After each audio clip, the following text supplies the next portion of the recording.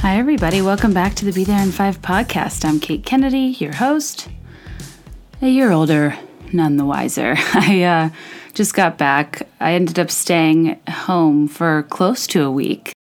It was glorious. So I grew up in Virginia, but my parents live in North Carolina now on the coast. And guys, I hadn't been on a plane, like everybody in 8 months. I didn't really run in the green grass. Not that I did that either, but I could have. I haven't been able to swim in an open body of water.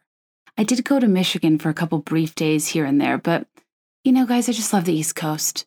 I love being at home.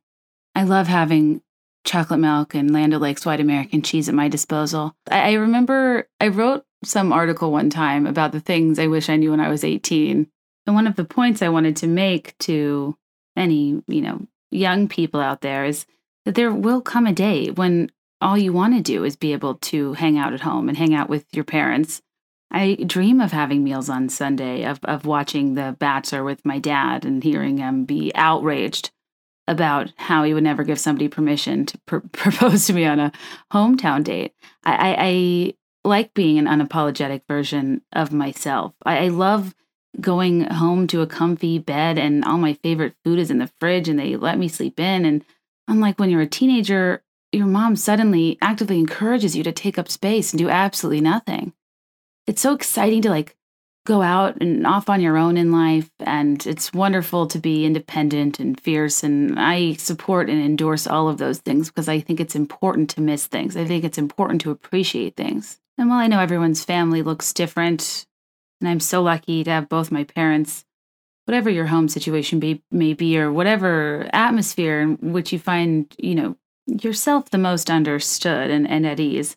It's almost just a funny version of a vacation that when you're in your adolescence in college, you're the one friend that doesn't get to go to Punta Cana or better, clock 8 days in the Panhandle. And you're like, damn you, I have to go home. But now I'd opt for spring break suburbia. Now I'd opt to go to my parents' house as a vacation over a vacation because my interests have changed. The Florida Panhandle has nothing on my mom's pot filler. Those things are awesome. You can fill a pot at your stove. These are the things I'm old enough to appreciate, but not quite at the place in life where I have a home that I will have them.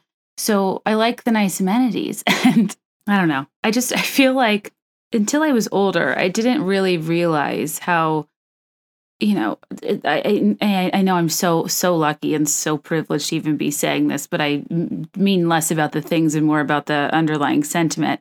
And that when you're a kid, you kind of just live in the world's coziest hotel where the people that love you and you love are under one roof. You're fed, you're given shelter, you're often entertained.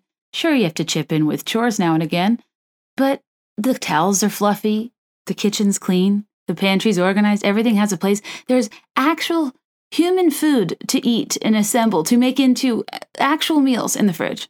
When I wake up, there's already coffee made. They remember to put sodas and water bottles in the fridge so they'll be cold when you drink them. I just always forget and drink them lukewarm. I am just a little bit disorganized and I've moved so much and we rent and I don't know. It's just I think that there's a difference maybe of pride and care you take in your household when it's yours and for in their case, something they built. And it's funny. I just don't even realize that a lot of the things I'm probably missing about my lifestyle at, my home in Chicago are probably because they were just always done as when I was a kid and I didn't even notice what was going on behind the scenes and how cushy that situation was. And I really took it for granted. And I exaggerate. I don't live amongst the dust bunnies. I'm not Linus. I'm not a disorganized, immature monster. I have my life together. But you guys know what I mean. There's a touch that some people have that makes something so much more hospitable, so much more homey. I think I told you last week when I walked into my sister's home, which I hadn't seen yet since she moved, I cried. It was so cozy. It was so homey. It smelled like cloves and cinnamon. There were 26 pumpkins. That's so many pumpkins. I really appreciate being able to go home. And I curse sometimes that, the decisions in my life didn't lead me to be a little bit closer, but I value the concentrated amounts of quality time, however few and far between they are. And I know a lot of you this year has been tough because if you're already distanced from your family and then you're actively not just socially distanced, but forbidden to travel to them. I lamented constantly on here that I wish I had gone to my parents right before this happened. Because you really resent missing out on what could have been quality time. All you want is the time where you don't have anywhere to be. And I was given that the past 8 months and couldn't see them. And it was torture. And it was really, really nice to go home. So anyway, let's snorkel, shall we? I have so many, it's like I have everything and nothing to say. And my favorite episodes are where I actually don't have predetermined things to snorkel through, but I kind of just see where tangents take me and we go with it. But I kind of appreciate that now I can divide my episode types almost up into like 3 types. It's deep dives, where I focus on one topic, snorkels, where I focus on different topics and tangents for like 10, 15, 20 minutes each. Kate Lila's, which are answering listener questions, and then, whatever bonus stuff I do on the side or interviews. So yeah, a snorkel is like, what it sounds like. Instead of a deep dive, it's a series of shallow swims through whatever topics string together these next 2 hours. And I'm excited to see what happens. I do want to mention the Finding Freedom podcast with Merritt is still coming. The first 45 minutes are on patreon.com/BeThereIn5. But yeah, coming soon. It's a great episode. I love Merritt. It's fun if you've read or listened to Finding Freedom, the Harry and Meghan sus exit story. It's so almost comically written by Meghan, and in her favor, it's almost confusing. And anyway, we'll get into that later. But again, first 45 minutes on patreon.com/BeThereIn5, along with my Gilmore Girls fanfic and all sorts of other slightly embarrassing niche topics that I feel like aren't a right fit for the iTunes feed.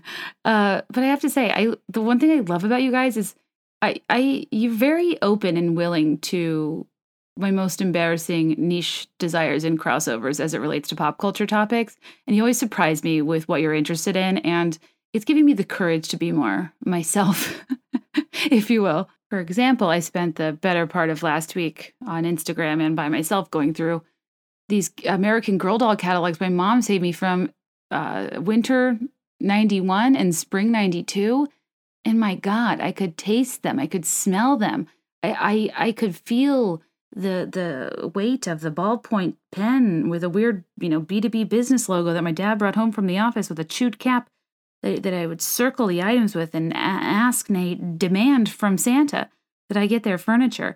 I can taste the cereal I was eating while I flipped through these catalogs. At the breakfast table, you pick your poison. I feel like my brother was typically reading the back of the cereal box. I was typically nose deep in American Girl catalogs or LL Bean catalogs were slightly entertaining too, and we got way too many of them. And then at a later date, Delia's Girlfriends LA, Eloy, you know the drill. But anyway, it was so sensory and enjoyable, and go to my Instagram highlight AG to see it. I don't want to be redundant. I want to record something about AG dolls, and I haven't gone through Samantha and Molly yet, but I think I was starting to get like, okay, this is going on for so long. It took me so long to go through it and like laugh about all the things I wanted to reminisce about. It's so sensory for me, and I was such a fan of the dolls, and moreover, I read all the books, and I just have very fond memories of wanting like tiny furniture that really makes me laugh, and of having Kirsten because she looked like me, and fully rewriting her story because the frontier bummed me out so hard that I wanted her to live Samantha's life. So I basically just completely ignored the strong, incredible immigrant she was in favor of the bougier alternative. When now I feel badly about that. Do I still think her life is miserable? Yeah. Do I think her best friend needed to die in a low-budget riverboat of cholera? Not really. It was a little tough for me to be my first point of entry into the AG doll books, but what are you going to do? It's a great source of creativity. When I was on the plane home, I have my best ideas on planes, and LOL that I'm calling this my best idea. But I just hadn't been on the plane all year really since February. And I, just in my head, I was like, I have to drop everything and I have to rewrite Hamilton's Helpless, call it Jealous, and have it be about the first time Kirsten met Samantha, like in my doll world of like what their interaction would be like and how I wish it went in terms of Kirsten coming around and ultimately embracing the strong, independent, immigrant, Swedish-American girl she is. And I heard in my head that Lin-Manuel's interstitial, like, Eliza, I don't have $1 to my name, that whole thing. I don't know.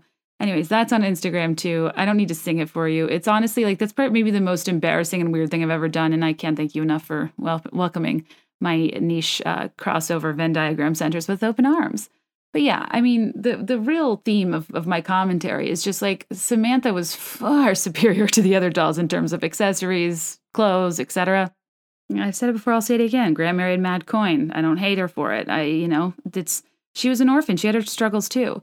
Not only I'd say Coin, but like literally, she's the only one I remember actually having like physical money in her purse. It's like, oh, we already get it. I could have told you that from the stunning drop waist brown gingham with the brown ribbon, the locket, the fresh blowout in your hair, the stunning bow in the back, the thick Zooey Deschanel CC level new girl bangs, the velvet hat, the tiny change purse with real money in it. What's British money called? British. Why'd I say that? Victorian. What were they called? Cents? Shillings? Pence? What are pence? I think I'm just thinking of that because of that band that sang Kiss Me. Anyway, she had a pretty cushy life relative to the other American gals. Her teddy bear had its own velvet pram with brass hardware.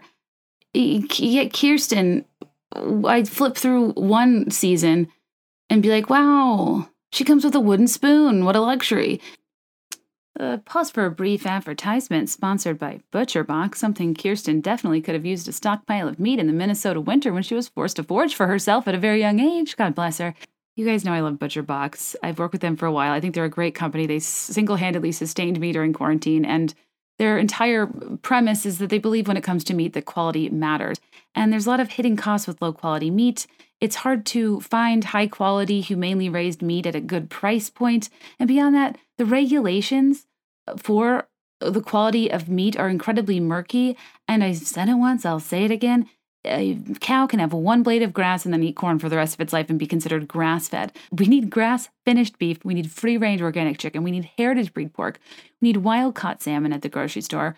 My husband's quarantine hobby is sous videing meat. It was slow cooking in a pot. I don't really get how it works. It looks like a hand blender. All I know is, as the beneficiary of this method of cooking, the meat is outstanding. We've been doing it with everything from pork to steak, and I don't know. I feel a little bit better about knowing I'm eating high-quality meat that was humanely sourced from animals that are treated well, and it's better for the environment. And beyond that, convenient. It just shows up at your door. You'll never be without something to cook for dinner. There'll always be meat in the freezer. Every single month, they send you 9 to 11 pounds of meat. That's enough for 24 individual meals. And it's packed fresh, shipped frozen, and vacuum sealed. You can kind of customize it with the meats you want. Sometimes I get bacon. Sometimes I go wild and get ground beef. Or you can pick one of their assortments. I don't know. It's such a no-brainer for me. I've been using this for a long time, and it comes out to around like $6 a meal. And, they say every dollar we spend casts a vote for the type of world you want to live in. And I feel at ease casting my vote, spending my dollars with ButcherBox, knowing what they stand for. And if you want to try it, ButcherBox is offering new members ground beef for life. To more specifically, 2 pounds of ground beef in every box for the life of your subscription. If you go to butcherbox.com/BeThereIn5, that's butcherbox.com/BeThereIn5 for convenient, high-quality, humanely raised meat delivered right to your door. So Kirsten's hot accessory in her, first was a spoon pouch that fortunately did come with a spoon, so gotta give credit where credit's due. But then I feverishly flipped through the catalog the next season to see what the latest accessory was that they added to her collection, and it would just be a freaking bigger spoon. It was like a ladle and a bucket. I was just a shallow kid who did not get what was going on, and I was like, less watering hole, more Waterford Crystal. It's just, I can't help it. I like finer things. I was so hard on her, and meanwhile, I don't know, as I was flipping through this last week, I mean, you guys know I have trouble in general not constantly drawing Hamilton parallels to things, even though it came out 5 years ago. And the parallels are unmatched. I mean, Kirsten's an immigrant. Samantha's an orphan. Felicity's colonial. Molly is an American girl in the midst of a world war. They all are experiencing sacrifice in their own right. A lot of that is very similar to the plight of Alex Hamilton. And it's impossible for me to not write parody songs. And I'm going to try to stop. The one that didn't really work out because in the eye of the hurricane, there is quiet. In the eye of the riverboat, there is cholera. Sometimes it wasn't really working, but I do think Help Us worked. I do think How Does a Spunky, sprightly colonial gal from Virginia. I did something on my Instagram story with Felicity and the, introductory song as well as You'll Be Back. There was a few other loose things I tried to workshop with my family. Not the best. Didn't go over well. Again, niche humor, but that's why I'm so grateful for you guys for understanding me so deeply. And anyways, it's kind of funny how many parallels you can draw. And it was a fun walk down memory lane, to say the least. I think I do at some point for Halloween want to dress as Kirsten in her St. Lucia crown. It's like she just straight up put lit candles on her head and was like, whatever. And it was fierce. She invented Christmas. I look at that St. Lucia outfit for every one of her downfalls. I think she made up for it with that. I mean, I don't know. I was a monster. When I found out how much help Samantha had and how little she had to do for herself, I was like, this is the treatment I want. And while I'm at it, I want window treatments on my bed like Felicity. She is like Ebenezer Scrooge and Mickey's A Christmas Carol, the ghost of Christmas present. She can just tuck away in that gorgeous gingham red number underneath quilts of plenty that she didn't have to stitch herself. I wanted a top sheet. Is that too much to ask? Kirsten didn't have one. I did the math comparing Kirsten's furniture, accessories, clothes to Samantha's, and on average, Samantha's had about a 15% markup. My question is, did parents buy Kirsten's because they looked like you if you were blonde when you were a kid, or did they make the astute observation that it was a better long-term investment given the markup on Samantha and Felicity's was even worse items? Hard to say. I mean, thank God for IKEA. Otherwise, my impression of Swedish furniture would have been bleak for life. She had this trunk, and in the description, no other doll do they suggest you place her in her trunk, because other dolls are like steamer trunks. Kirsten has a trunk coffin hybrid that in the text of the caption, they suggest you toss Kirsten in there as well. It's like, what? Her life's been hard enough. Just toss her in the trunk, double it as a coffin, close the lid, and make that be her top sheet for eternity because her life's been hard enough. It's like, yikes. For Samantha's trunk, you're given tiny doll hangers to nicely hang her clothing on. Like, favoritism at its finest. The new American Girl doll, her name is Courtney. She's from the 80s.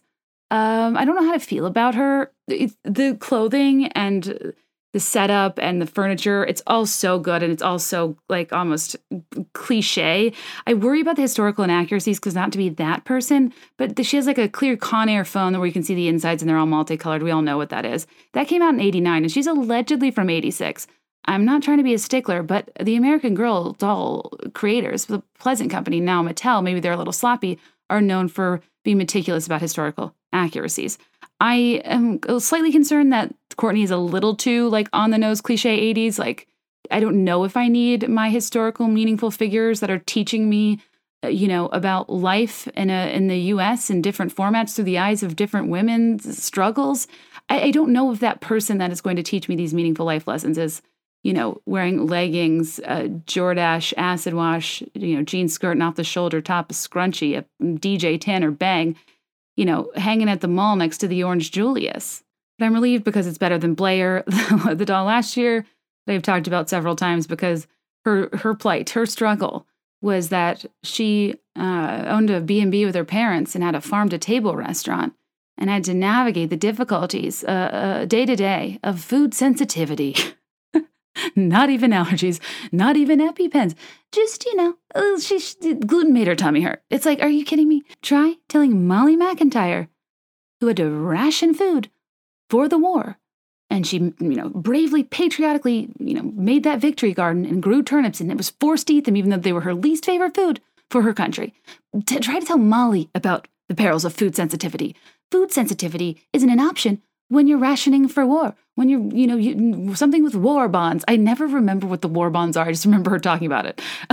Anyways, we're not even to Mali yet. I got to move on. But I think that I've honestly, say what you want about it, but just even adding TikTok into my repertoire of things I regularly check has been great because I felt a lot more creative. And I feel justified in kind of diving into these niche crossovers like Gilmore Girls fanfic or Hamilton American Girl doll crossovers that because of TikTok's strong algorithm gets the right people usually. And it doesn't always hit, doesn't always win. I don't even need it to. I try to follow more so where my energy lies in terms of what I pursue than how well I think it'll do because, I mean, who cares? It doesn't really matter. Like when people say, don't let this flop, I'm like, this is not the mentality we need to have in this life. If you make something, you put effort into it. It's not about if it not making it flop. It's like can't stop, won't stop. I think it is a hospitable environment for creativity, for niche, for quirk, for selective humor. And I really have enjoyed it, as you guys very well know. And while I don't want to fully shift, I don't want to like DM or do lives or like communicate on TikTok. Like I want it to be social entertainment, not social media. Actually, well, it's funny. I feel like sometimes I'll go over recent news, but I feel like more often than not, my episodes are evergreen. I kind of want them to be, but I also need to like talk about what's going on in the world. Full disclosure, I'm a little bit behind from taking off a week. There's so much stuff I need to get caught up on. Paris Hilton's documentary, the monstrosity of Jerry from Cheer. My God, like Carol Baskin killed her husband, whacked him on Dancing with the Stars. Her missing husband's family took out an ad with a reward. I mean, wow, the shade. I don't know how to feel about her, but anyway, those are hardly the most important things going on in the world. In addition to, I don't know, an election year that's happening in the midst, but I'm a little behind. But anyway, what I do know, because I pay attention, because I knew the deadline was looming, is that what I'm hearing is that TikTok will be acquired by Oracle, and they turned down Microsoft's proposal. It's not entirely true, though. That's kind of what I've been hearing around, but what actually happened is when Trump put that deadline on, you guys need to sort out something to meet our security standards by September 13th, and then September 19th, I think was another date. The assumption was Microsoft would make a bid, and they have, the deepest pockets and probably the security capabilities to align with what they deem necessary for national security for TikTok to be able to have the 100 million users it currently has in the United States sustainably.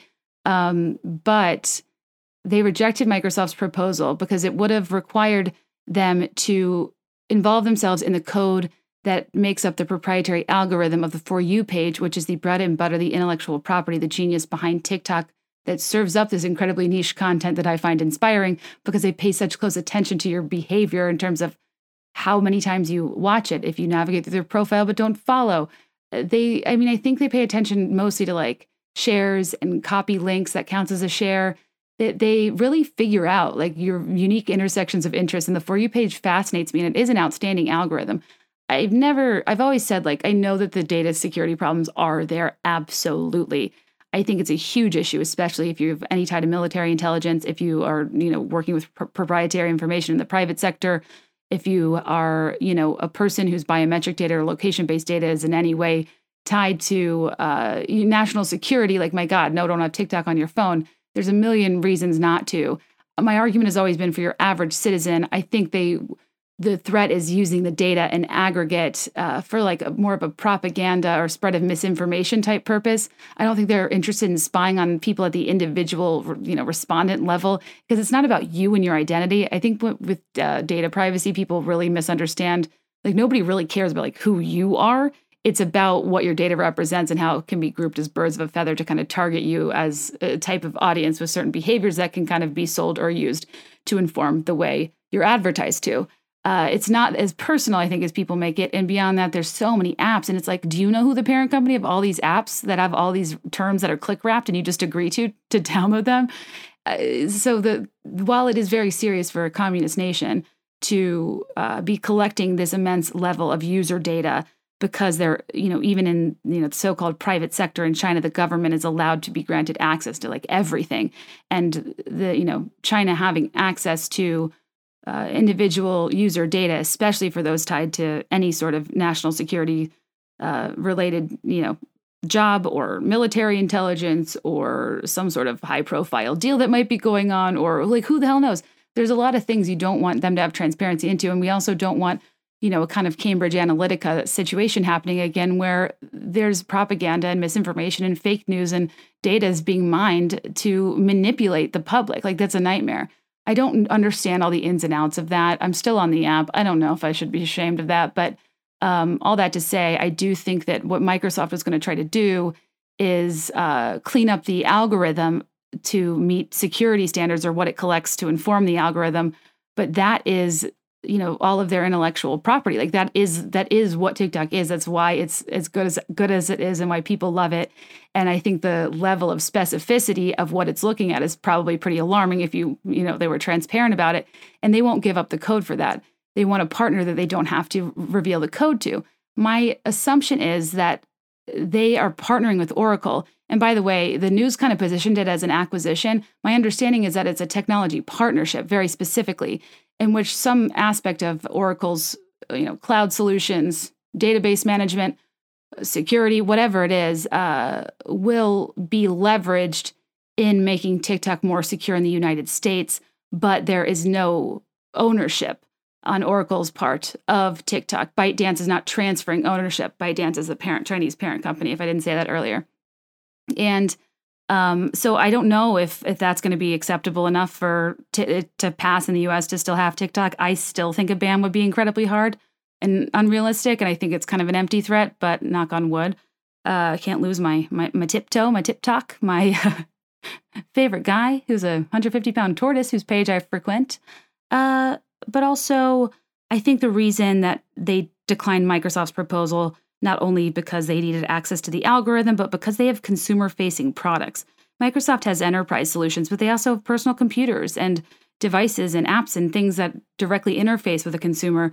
And the code of the algorithm that makes TikTok so unique and special and what gives it value, a company that has other consumer-facing products having access to that obviously has its concerns and threats for them in a competitive sense. And I think they went with Oracle because Oracle does not have consumer-facing products, and it is all B2B enterprise back end, and they have the capabilities in the deep pockets without the potential threat of utilizing this intelligence for their own monetary gain or profiting or competitive product. Anyways, that was a lot in a short period of time, but that's my understanding of what's going on with TikTok. If you wanted to know, I'll keep you posted. But I don't know. Like, I have very specific niche areas or senses of humor or like obsessions that they always seem to figure out.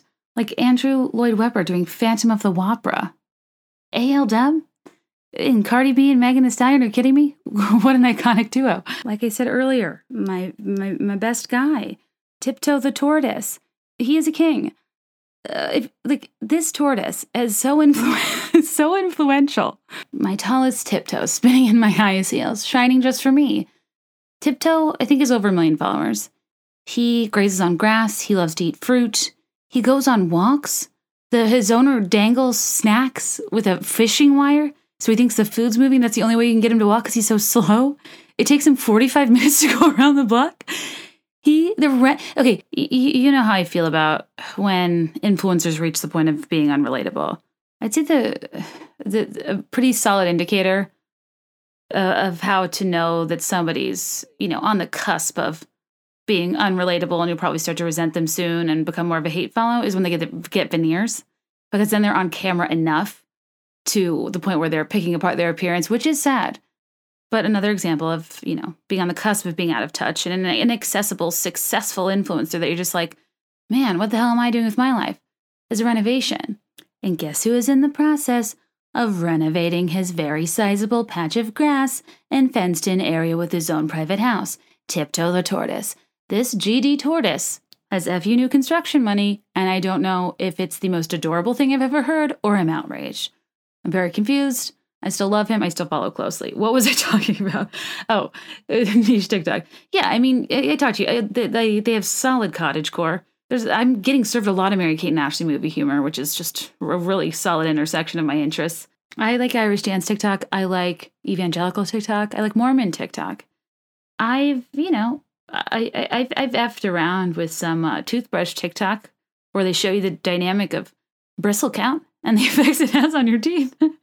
If there are 5 things in your apartment that just make sense, my day does not make sense without them. I must know. What products do I need off of Amazon? I get the best tips. It's Chinese street fashion TikTok is my favorite. I hate when people splash water on their babies. I don't like when couples play pranks on each other because I like to cringe, but I have trouble watching people trick people. I find it upsetting. I'm not a prankster. I at one point I favorited a video of a Barbie that I suppose was supposed to be some sort of stripper, exotic dancer, excuse me, whose legs and arms were holding on to the whatever stirs the thing of a KitchenAid mixer. And then they'd turn on the KitchenAid mixer, and Barbie would spin around the mixer thing to the tune of Pour Some Sugar on Me. And as I watched myself hit the favorite button, I thought, what have we come to? Is this my favorite? Do I really like this? Or am I just amazed that this is the type of content getting millions of hits? And am I amazed? Am I appalled? Or honestly, I just do not have a problem and cannot hate at something that is 1 minute that for some reason or another brings people joy, if only because it is so incredibly narrow an audience target. But KitchenAid Barbie stripping to pour some sugar on me has no audience. So it almost has this ability to identify elements of humor or interest within ourselves that we did not know existed. And I think it's beautiful. Bath and Body Works scent humor. There's like people pretending to be Bath and Body Works employees. There are people that are reenacting what it's like to interact with somebody at the computer of a tanning bed. My God. Are there more aloof people in this world that chomp their gum harder and make you feel more insignificant than the computer person click-clacking away at a sun salon telling you need to buy lotion, you're going to burn, and that you cannot tan because you tanned within 24 hours. And you're like, but I have formals tomorrow. And they're like, I don't care. And then they're like, your package is almost out. And you're like, I'll just go tan to tan. I don't want packages. I don't want this to be the Planet Fitness of my own impending skin cancer that charges me and is impossible to cancel. So I'll just go tan to tan. And they're like, well, if you get the package for 2 years, you'll save $7. And then you're like, shit, that's fresh. That deal is good. I better hop on that. I spend far too many minutes, nay, hours of my life searching for coupon codes to save nominal amounts of money. And there's just nothing quite like that adrenaline of a deal. The manipulation that happens at tanning salons and the impact on people like me that are too, that want to be liked by people, particularly by chronically unfriendly people, and who would use the time in the tanning bed to mull over my unfavorable treatment by the person at the front desk. And I almost always convince myself it's because I wouldn't buy lotion. All those girls do at the front is push lotion on you. It always has like a skull and crossbones on it. They smell like chocolate or like for some odd reason, I thought that me having a scent of burnt skin plus the scent of being downwind of a chocolate factory plus the outline of a Playboy bunny on my lower left hip equals I'd have a formal date, equals I'd finally get to decorate a cooler that was actually for my date and not have to like stay up decorating all my friends' coolers because they didn't have as good of handwriting as I did, but I didn't actually get to go to formals. It's kind of like asking your friend who didn't get invited to prom to like come do your hair and makeup. You know what I mean? It stung a little. But I still went to the tanning salon anyways, and I regret it every day of my life. I can't believe I ever thought that was a good idea. I am shocked and appalled. I am on such high alert for skin cancer. And I let those young ladies convince me that there was nothing wrong. Essentially turning myself into a human rotisserie chicken, basking in the glow of UVA and UVB rays directly onto my skin for concentrated amounts of time. They always well, first of all, there's this toxic culture that I pray we're on the other side of. But there was this saying that got stuck in my head. If you can't tone it, tan it. I don't want to tone it, so I would just tan it. But it's just not true. It's just not. Sure, we all look better, a little bit better when we're like sun-kissed and we have some vitamin D. We want to look alive. But if you're pale, you're pale. And I just think you're better off embracing the natural parts of you and making it work than constantly trying to correct for elements of your outward appearance that just aren't fundamentally going to change. And moreover, let's not implement toxic language. Like if you can't tone it, tan it to make people A, forego exercise in favor of something far more carcinogenic and less healthy. And B, who cares if it's not toned or tanned? Let's just exist. And I think about these phrases. I mean, I'm trying to think of like other little phrases that seem to be ubiquitous among like sorority girls, or a moment on the lips, lifetime on the hips. Like what? There's still a lot of language about foregoing joy in favor of being thin. And I just find it deeply upsetting that I essentially condensed phrases that represent the body image portion of Girl Wash Your Face, where Rachel Hollis tells you that we aren't meant to be overweight. And, well, to directly quote, humans were not made to be out of shape and severely overweight. She also goes into why, if you had a friend that would never honor their commitments, would you trust them? Would you want to be around them? No. So if you don't honor your diet commitments to lose weight, who's going to want to be around you? Do you want to even be your own friend? It's like, what? I have no words for how many layers of problematic that is. Actually, I do. I've talked about it in 3 podcast episodes. But I still can't get over how that is the most popular self-help book in recent years. It kills me. I don't want to be advised. I don't want to be a guru, or as her tattoo reads on her forearm, a mogul, a mogal. I want to dropkick copies of that book that are making women in situations where it's completely permissible to not be solely worrying about their outward appearance because they have other stuff going on in their life, because they're human beings that shouldn't be valued on their physical appearance. And they also should never be shamed for their own decision making because they're probably doing what's right for them. I need their literature to, I just need that to stop. I need her popularity to stop. She got divorced at the end of May and her book comes out in 2 weeks. I wrote a 28-page book that was 82 lines, and it took 1 calendar year to come out when it was, done by a publisher. Granted, no one cares about my stuff and it wouldn't be expedited. I'm sure they're all hands on deck. But it's called what's it called? I Didn't See That Coming. And it's like, oh my God, we all saw that coming. And if she goes back on so many of her words and about commitment and her relationship advice and all the things she's said up until this point, it's this crazy thing where I want people to evolve and I believe in transparency and I'm sure she's not all bad. But when you've spent the greater part of your career and made millions off of giving very frank advice to women, branding yourself as a non-expert, and then go back on your own advice, you essentially just derailed millions of women's lives. I want to give people the grace to get out of bad marriages, to see the other side of a toxic relationship, however long it takes you. I try not to commodify people to the space where I'm no longer talking about them like they're a human person with feelings, because I don't like when people do that to me. And it's so hard to know what goes on behind the scenes. But I just think this is the danger of bringing in your husband, having a bad relationship, but prioritizing content. And even though your relationship is crumbling, choosing to still give people relationship advice anyway, that is hollow at best. It's like, I don't want to read it, but I'm curious what she'll go back on. I'm curious what she wasn't being honest about. And I'm curious if people are going to be okay with a woman hawking her advice, transparency, and quote unquote realness in a book that offers a suggestion to give yourself very little grace, very little nuance, and that speaks in such a harsh manner that is so incredibly black and white about how people should live their lives and encourages women to stop making excuses. I'm just so curious if this book will be a series of excuses. Because what else is it going to be if you give people marriage advice and charge them for it, monetize it, go to conferences? It's just crazy to me that you would feel comfortable doing that if your marriage was on the rocks. It's one thing to be transparent about your marriage being on the rocks. It's another thing to be borderline accusatory and shame-inducing to people that get themselves out of situations and telling them that they should stay committed. It's like, whatever. I didn't even mean to get on this tangent. Why was I even talking about Rachel Hollis? Oh, because if you can't tone it, tan it.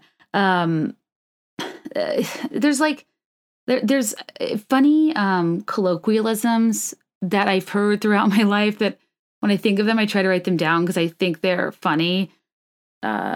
You just tell people simply, I just need a base tan. I just need a base. Yeah, I'm just here to get a base. And it's like, no, you're not. That's a level 10. You're in there for 18 minutes. Tanning salons would use the importance of getting a base as a reason you should go to tanning salons as if it were a safer option. I first didn't tell my parents when I was like 15. I lied about my age. I put down all my information. And I think I told you at one point, I had creditors coming after me because they kept debiting my account. My mom put a stop payment on it. And then collections agencies came after me and effed my credit in my early 20s. And when I had to buy my suit on my New York and Company credit card, I had a very high interest rate. I'm fine now. Made it through. I feel like my energy levels are off-puttingly high.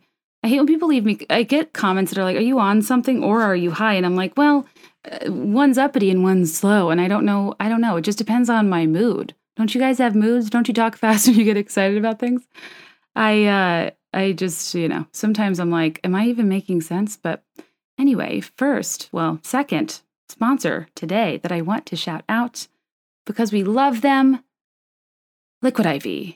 Liquid IV single-handedly hydrates me through my days. I love their products. I love their energy multiplier they recently came out with. And I love their bread and butter, their standard Liquid IV hydration multiplier that is a drink mix that makes one bottle of water into like 2 to 3. It's pretty incredible.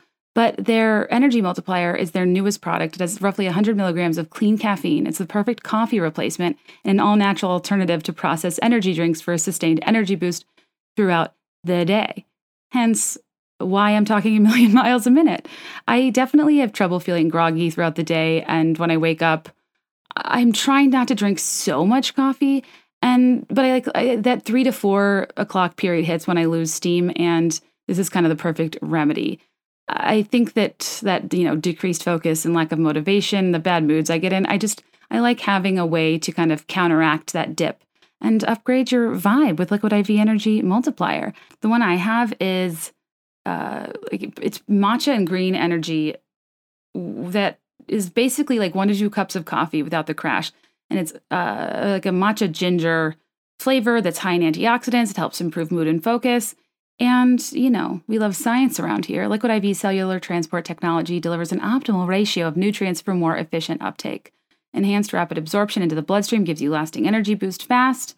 I love this. I love their, standard hydration multiplier that, turns one bottle into several because I am so bad about drinking water and I have to put alarms on my phone. And they're on a mission to change the world, which is important to me and the advertisers I choose. They are donating 3.7 million servings in response to COVID-19 to hospitals, first responders, food banks, veterans, and active military to keep them hydrated, and I love them for it. So just a reminder, Liquid IV is available nationwide at Costco, or you can get 25% off when you go to liquidiv.com and use code BeThere5 at checkout. That is 25% off anything you order. That's crazy. It's a really good deal when you use promo code BeThere5 at liquidiv.com and start fueling your adventures today. Once again, liquidiv.com, promo code BeThere5, just how the show is spelled. I saw the light, and not through those tiny goggles. I always forgot those tiny goggles, or like the things that looked like lids of a contact lens case.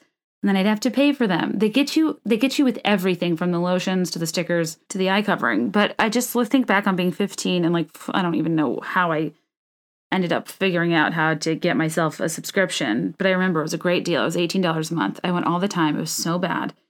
And I literally convinced myself that this was the safer option so I wouldn't burn. Like, what? I'm Irish. Like, I am translucent. I am not meant for the sun. It doesn't matter if I have a base. It doesn't matter what lotion I use. I throughout my life, I have just had to realize I can't go outside. I need an umbrella or I will burn. I have to succumb to the burn. I am Philippa Sue. You forfeit the rights to my heart. I forfeited the place in the tanning bed. And I just let myself burn because it's just what's going to happen. And it infuriates me that they manipulated me to tell me that this was a safer thing to do, that I needed vitamin D supplements so bad that this tanning bed was actually quite healthy for me. I look back on my prom photos and I am so tan and I'm wearing a bright orange dress, and orange is never a color I would choose for formal wear. Are you kidding me? But in both my senior pictures and prom, for some reason, I made the choice to wear tangerine. And it's upsetting. And I only bring that up because I was, home last week and I went through my stuff. And I was reminded that at junior prom, I wore this tangerine number from Dillard's. It was probably on the clearance rack because, again, who buys an orange prom dress?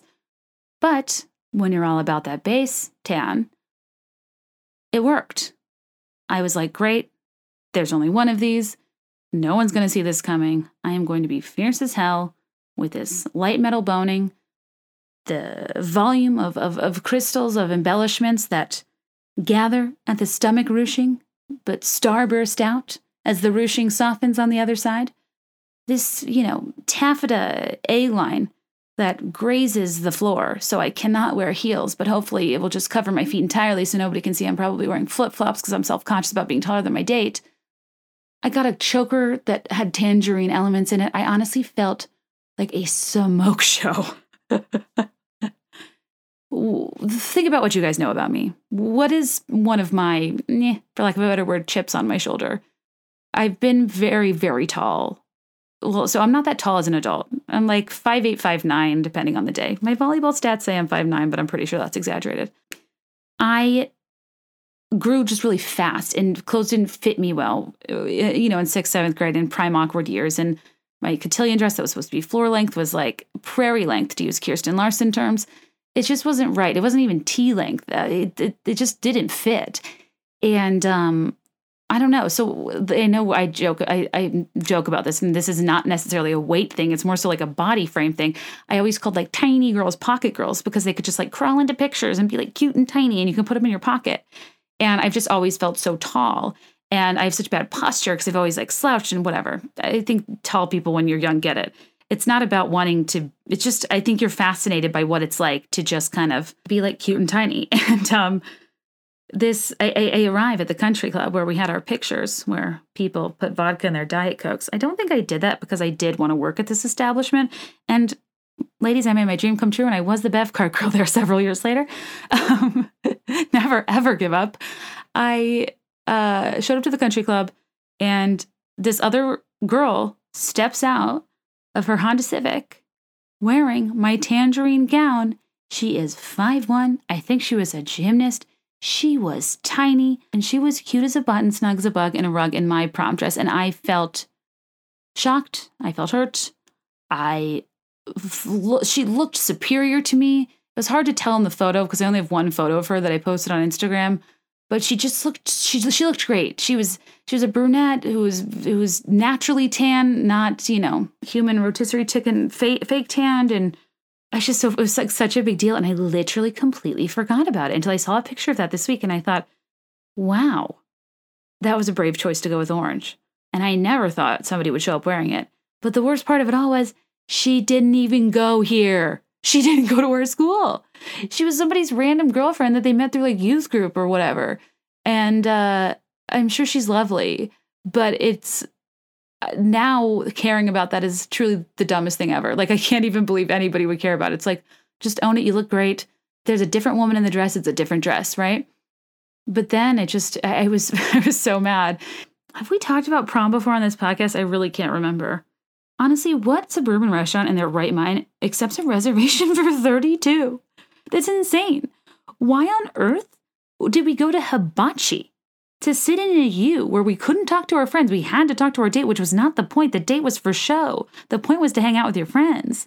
The point was to get the fierce pictures. The point was not to catch a flying shrimp in my mouth and risk a grease stain on my fierce orange Jessica McClintock. Just kidding, I couldn't afford that. Wow, that's a TikTok I would love to be on. Jessica McClint TikTok.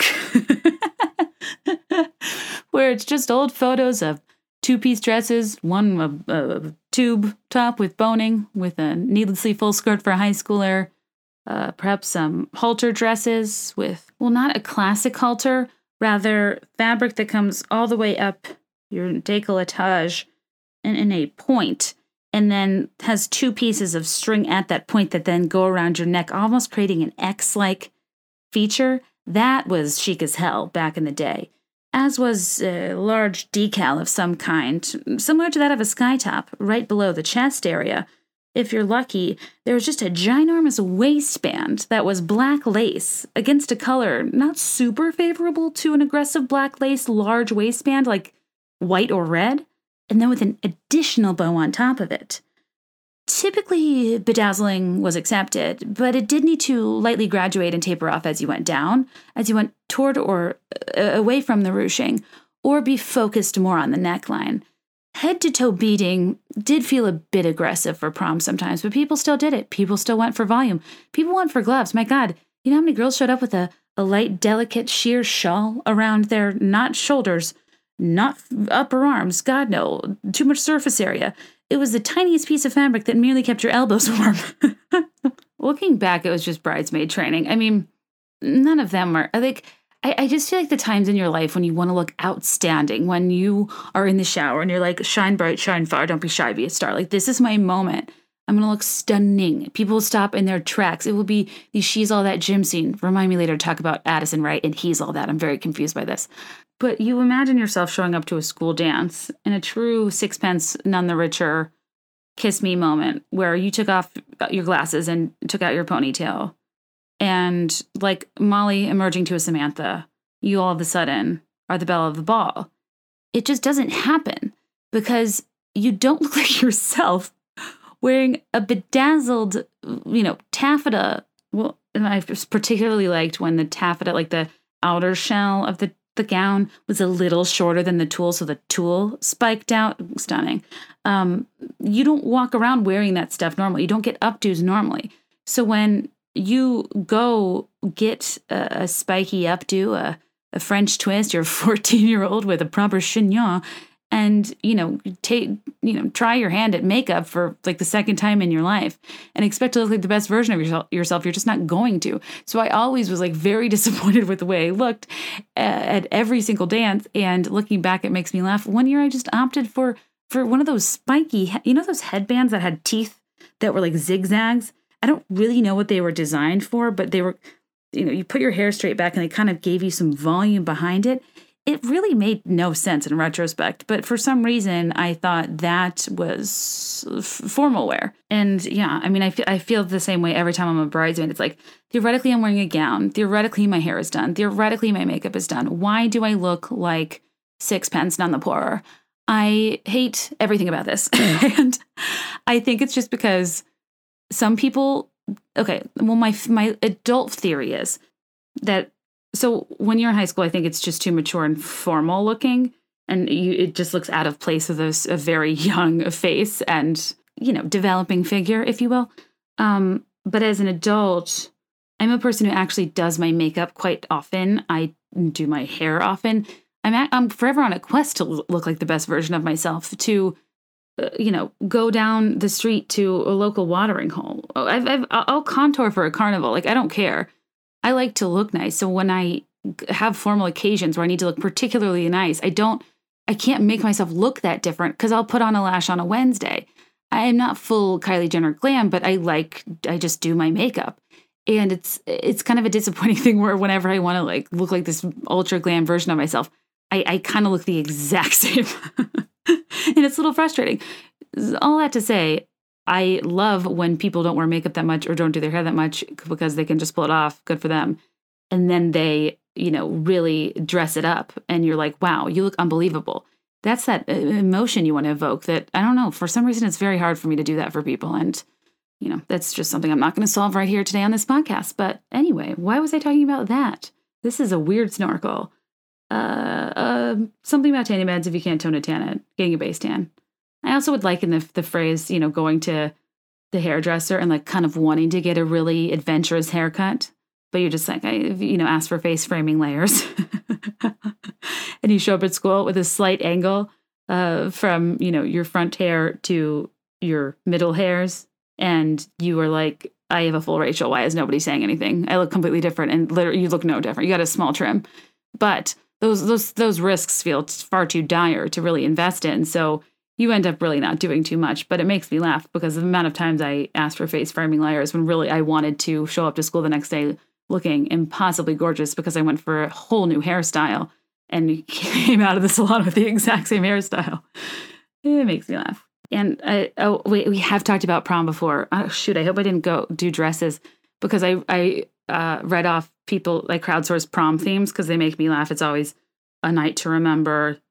A Night in Paris. We went through the fascination I have with doubling down on movie themes or popular songs at that time.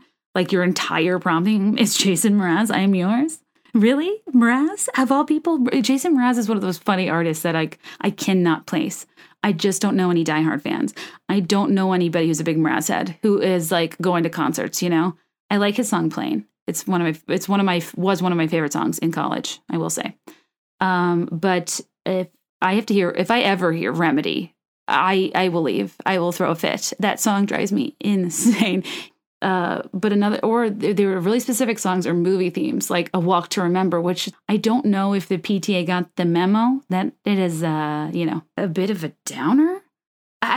So many people had Titanic themes. I'm like, people died. It's just whatever. Prom themes crack me up. And it cracks me up even more that people think they're so original. And a group of seniors sit around a table and are like, get this. Casino. And everybody's like, oh my God, we're the class of 07, 007. Like, are we geniuses? Should we work for Ogilvy? Like, is this Mad Men? We are on fire with this brainstorming session. Meanwhile, everyone's doing the exact same thing. And it's really, I feel like we all had the exact same, like, slogans and class names and graduation and prom themes and stuff. But it makes me laugh to crowdsource them because I remember being a part of these action teams, thinking it was incredibly original to have a Monte Carlo themed homecoming. Anyway, it was really funny looking back at a lot of my photos and stuff my mom had saved, in addition to the American Girl catalogs. One of the biggest discoveries, perhaps, that I'm going to need your help with. This confuses me. This troubles me to my core. All of these years, when reflecting on the various hats I've worn throughout my life, I've taken it out on Von Dutch trucker hats. I've raged against visors, completely neglecting the most offensive chapeau of them all, which is the tall column, the unreasonably tall column hat made of felt that somehow maintains structure, made famous by a man called the Cat in the Hat. It is a tall red and white striped hat that I was obsessed with and wore. I don't know where. Where do you wear a Cat in the hat if not for a Halloween costume? And I'd seen myself in Halloween costumes of the Cat in the Hat and thought, that's specific. But which came first, the hat or the cat? And I didn't even think about the hat in isolation. And then when I saw this photo of my room, I saw another hat like on full display that was like checkered yellow, blue, and red, tall, structured, unreasonably high, maintained its form felt hat that wasn't the Cat in the Hat striped, and I lost my excuse for having one. And why did I like these so much? I swear to God, I'm like concerned. I think I have one with smiley faces on it. Where did I wear these? What were they for? Did I hide things under them? Did I think they were cute? Was it a joke? They having so much trouble garnering male attention with my already awkward state that I just thought, let's, take this to pasture. I'm just not going to try it all. I'm going to actively try to repel people away from me by wearing this unreasonably tall hat on a very already unreasonably tall gal. If anybody has any information regarding this case, please contact me at podcast@BeThereIn5.com. I don't understand the point. Let me look it up. Why do people wear tall hats in the night? Okay, there's a BuzzFeed article. Okay, interesting. Somebody in Clueless wore one. Right. Well, Ambulance wore all sorts of weird hats, and Dion had her fair share of structured hats. But there's just this guy in the background wearing a Cat in the hat. Is that how it got popular? That's so odd. But yeah, it kind of like made me tailspin to this other sector of 90s stuff that I haven't really thought about in a while, that very specifically everything had a smiley face on it. Like, why? Everything had like, aliens on it. For the love of God, all that is holy, can somebody tell me the allure of toe socks and why I had several pairs that were striped up to the knee, most often rainbow? If I remember correctly, I think the allure of toe socks was not for optimal separation of phalanges. No, it was so you could wear flip-flops with socks. I'm praying that they were predominantly used for Spirit Week, but I also am not a person that dressed for Spirit Week. I don't like costumes. I always did the bare minimum.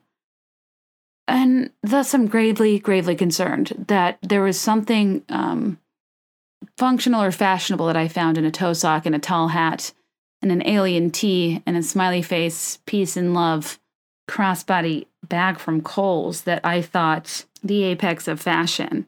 And I'm just confused now looking back on it. So many multicolored stripes, so many flowers, so many keychains, a lot of like, honestly, in my head, I'm wondering if I mistook the Oriental Trading Party Supplies catalog as the premier spot for young teen clothing because of how I dressed. And I need to regress through this a little more closely. But yeah, now I'm just thinking, why did I think that if I wore something with a giant yin yang on it, like I was a regular Taylor Vaughn? It's disturbing on so many levels. Taylor Vaughn was the villain from She's All That. It has a lot of potential for a portmanteau. Again, I don't know if that's the right word, but I love Halloween costumes that are, if you get it, it's really funny. If you don't get it, you still look like you're a normal thing. So you could dress as like a doctor with a cozy fall bloggery vibe and be like Pumpkin Patch Adams. But if nobody got it, you didn't have to, or they didn't seem like they were kind of getting your vibe, you could just be like, oh, I'm a doctor. And it's like, okay, it's uncreative, but whatever. It's less embarrassing than trying to make Pumpkin Patch Adams land. So I like to look normal, but have a wordplay twist. I do feel like there's something with Taylor Vaughn that I'm not quite placing. Like Taylor Von Trapp, you know what I mean? You're half the mega hottie doing the funk soul brother dance on the She's All That prom dance floor. You're half Liesl Von Trapp. That's the worst idea I've ever had. Sound of Music humor is a TikTok I'd love. As I've always said, I desperately want to be a Liesl. If I'm honest, I'm more of a Brigitte. It's been a tough pill to swallow throughout life, but here we are. Where was I? I'm kind of interested to maybe crowdsource your like childhood birthday party themes. I feel like there's something funny there with, feverishly thumbing through an Oriental Trading catalog, trying to see if you're feeling more Tiki or Mickey or peace signy, or perhaps, you want to go for a Coca-Cola vintage feel, or really just, go straight to poodle skirt, bellhop, 60s diner. That was a weird. Why did we all have poodle skirts? What was that? My mom showed me a picture of me in a poodle skirt this weekend. I was not young enough to wear a poodle skirt, but not old enough to maybe understand its historical placement. / is that just not like a stereotypical trope of that time that, I'm pretty sure most people in like the 50s didn't work at diners. But now I'm going to obsess over why 1950s, I think I said 60s by accident earlier, 1950s Americana is so highly associated with a poodle skirt. I was going to try to move on, but sorry, guys. Hang on 1 second. What were those? I feel like there's a name for that type of dress style. It's almost like the Grease vibes. Like how the Pink Ladies dressed. Isn't it called like a bopper, teeny bop, sock and bopper, sock hopper? That's going to drive me crazy. Fun fact, the poodle skirt was started in 1947 by a young lady. What was her name? Named Julie Lynn Charlotte. And she had this fun idea to make a felt adornment on what she felt was a frumpy A-line skirt, which was a popular silhouette at the time. So she cut out a large circle from a piece of wool felt and cut another small circle and no side seams. And the simplicity of the design was appealing. She started to stitch on appliques, also in wool felt, which did not need to be hemmed. Sorry, I'm a little lost. She had the idea to produce these skirts for retail sale, with each design containing a fun story for the customer. First design were Christmas-themed, and the skirts were dog-themed, giving rise to the name poodle skirt. Chic women in the 1950s were often seen walking poodles on leashes. Interesting. So maybe it's like what a graphic tee is today?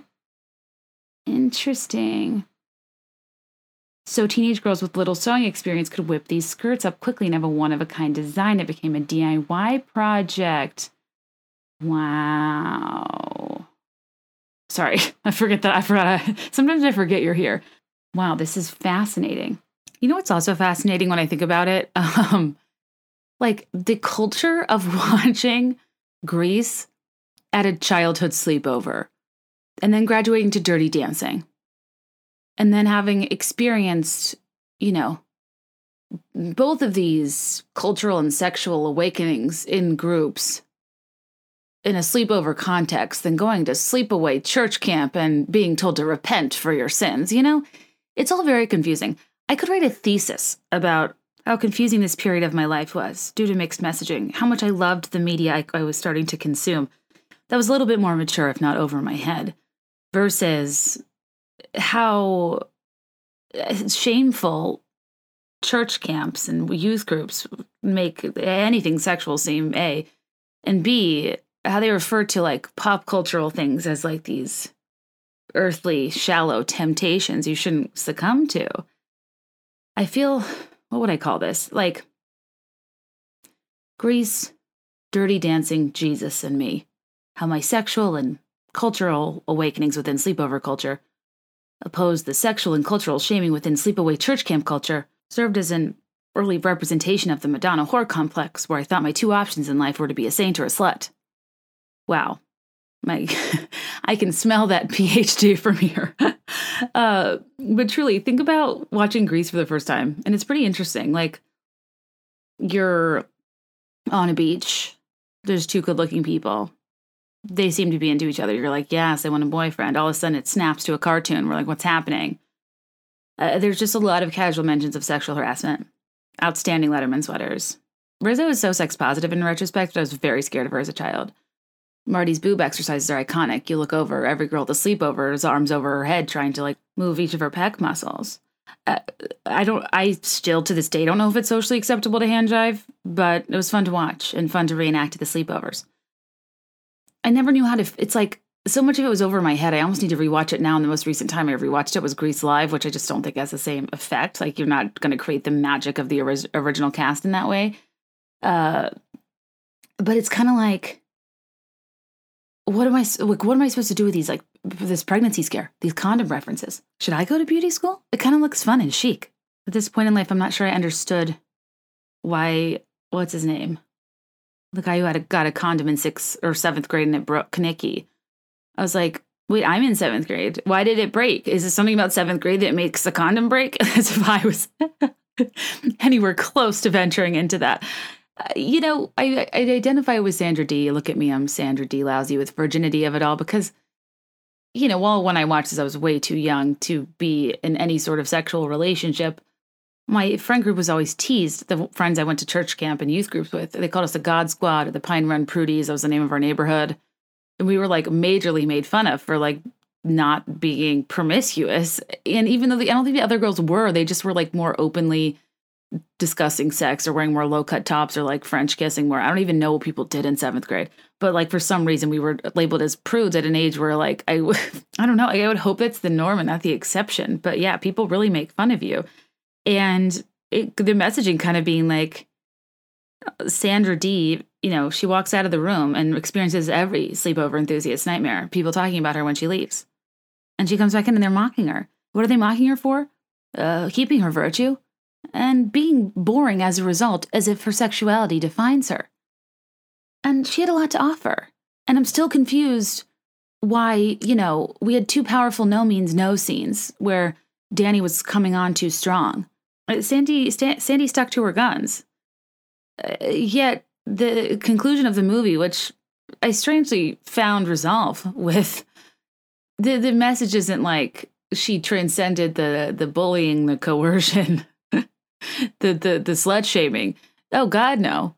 She just turned into one of them, and that's how everything became okay again. None of the behavior was corrected. In fact, it was actively leaned into and celebrated, as if the people on the catcalling bullying side were on the right side of history the whole time. And then God, Sandra Dee finally went through this transformation, changing everything about herself. Here's the problem. Disturbing moment in terms of one's character. Outstanding moment in female fashion. I don't know what I value more, and I don't know what I needed from that movie, but what I do know is that the lesson is, if you want to feel like your best self, you have to baby powder your entire body in order to get on the tightest spandex you can find, all black, off the shoulder, get a perm, find the non-dominant side of your hair part, put it up in a clip, start smoking, start drinking, wear leather, act as aloof as possible and change everything about yourself, and then you will get the guy. Then you will find freedom. Then you will find acceptance. then you will, inexplicably fly off into the sky in a convertible motor vehicle that is otherwise grounded. But for some reason, at the end of this movie, we start with an unrealistic cartoon and we end with, if I didn't know better, would be Sandy and Danny dying. But in retrospect, maybe that's the case because they knew Grease 2 was coming and they're like, we had nothing to do with this, RIPS, like, we're out. Grease 2 is a controversial film. I think some people appreciate it more than others.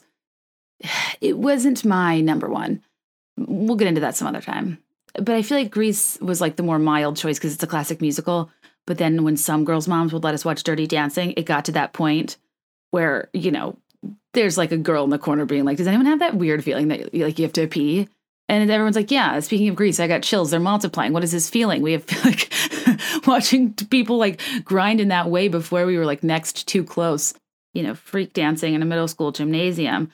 And if we want to get back to my early days of, dreaming of being a pocket girl, of being lightweight, I was so much taller than the boys at this age. They weren't raising me up with their words, nor would they raise me up over their head in a full dance lift. Like cartoon physics, how like characters get steamrolled into a flattened pancake position. That's how I pictured myself trying to jump into the arms of these like 7th grade boys. I would simply level them at the carnage. I can't even imagine. Anyways, Dirty Dancing. I mean, I can't even get into it. It's iconic. It's perfect. Great fashion moment. Now I can't, think about her carrying a watermelon without thinking of the girl with the watermelon machete. There's a lot of layers there. I think about I was like obsessive over watching like the tiny waist of the blonde-haired girl who teaches Baby and Patrick Swayze to dance and is like holding Baby's hips from the back. I found that scene confusing. That was a horrifying depiction of pregnancy. My God, I did not understand what was happening at the time. I think people can relate to the strict parents. People can relate to the like kind of surprise and bashful response to something that's so mature, but the endless intrigue that lies within it, and ultimately wanting to evolve into a person that feels comfortable in an environment you once felt so foreign to. Yet in a matter of weeks, at an upper middle class inland landlocked lake resort in Virginia. A lot of it was filmed at Mountain Lake in Virginia, gorgeous place, but not exactly the Maldives. Over the course of a few weeks immersed in this lake culture, you become fluent in a language you once found foul. I think it's beautiful and I think it's important, and I think it represents a sexual awakening many girls were having at these sleepovers. Simply watching the film, that, may I remind you, was choreographed by Kenny Ortega of High School Musical fame, of We're All in This Together fame, of Get Your Head in the Game, of no, stick to the stuff you know. If you want to be cool, stick to one simple rule, don't mess with the flow. No, stick to the status quo. Honestly, how bad does that guy want us to conform? My God. I love High School Musical too. Anyways, getting off track. I don't even have a track. Can you even be on the track if you haven't even shown up to the race? I just gab on my way there and never even get to the main event. What was I talking about? I mean, long story short, yeah.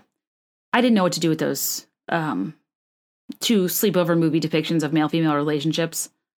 I would always, go hard for their selection when the, sleepover crew as a group went to Blockbuster, which was inevitably a stressful experience because you would ultimately land on a gorgeous plastic laminated VHS cover only to find that the movies behind it were indeed gone and they did not have it available, which just take the title off the shelf. If Mary-Kate and Ashley's my first video, all 5 copies are gone. Don't get me excited about, hearing Brother for Sale and the, perennially creepy depiction of Bill Clinton jumping on the bed and dancing with Mary-Kate and Ashley at 4, 5, 6 years old to No One Tells the President What to Do. Don't get me started on how they sing an ode to their mom at the end. And she seems utterly unaffected.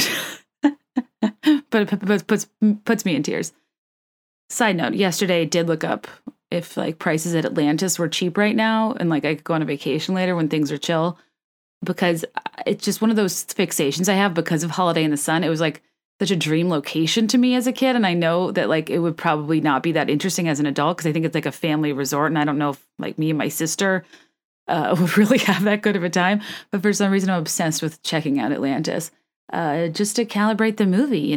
I too want to run around in a One Girl Revolution laden sequence looking for stolen antiquities and be the hero in my own story. But Mary-Kate and Ashley movies were simpler times. I just never knew what to do with these cinematic depictions of masculinity a la Grease in the form of drag racing, hair combing, and gaslighting. Like, what am I supposed to do with that being an ideal masculine man in middle school? How am I to feel about these T-birds in a sea of bugle boys? It was an impossible thing to reconcile. And this brings me to actually what I crowdsourced this week that I wanted to go through.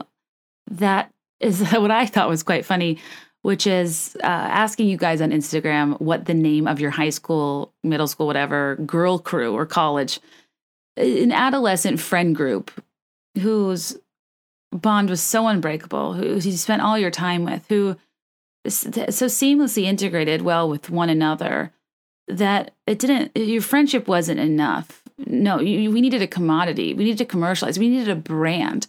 We needed the school to know who we were and what we were all about by making sure everybody called us the Pixie Sticks, for example. It's like, I just think it's wild.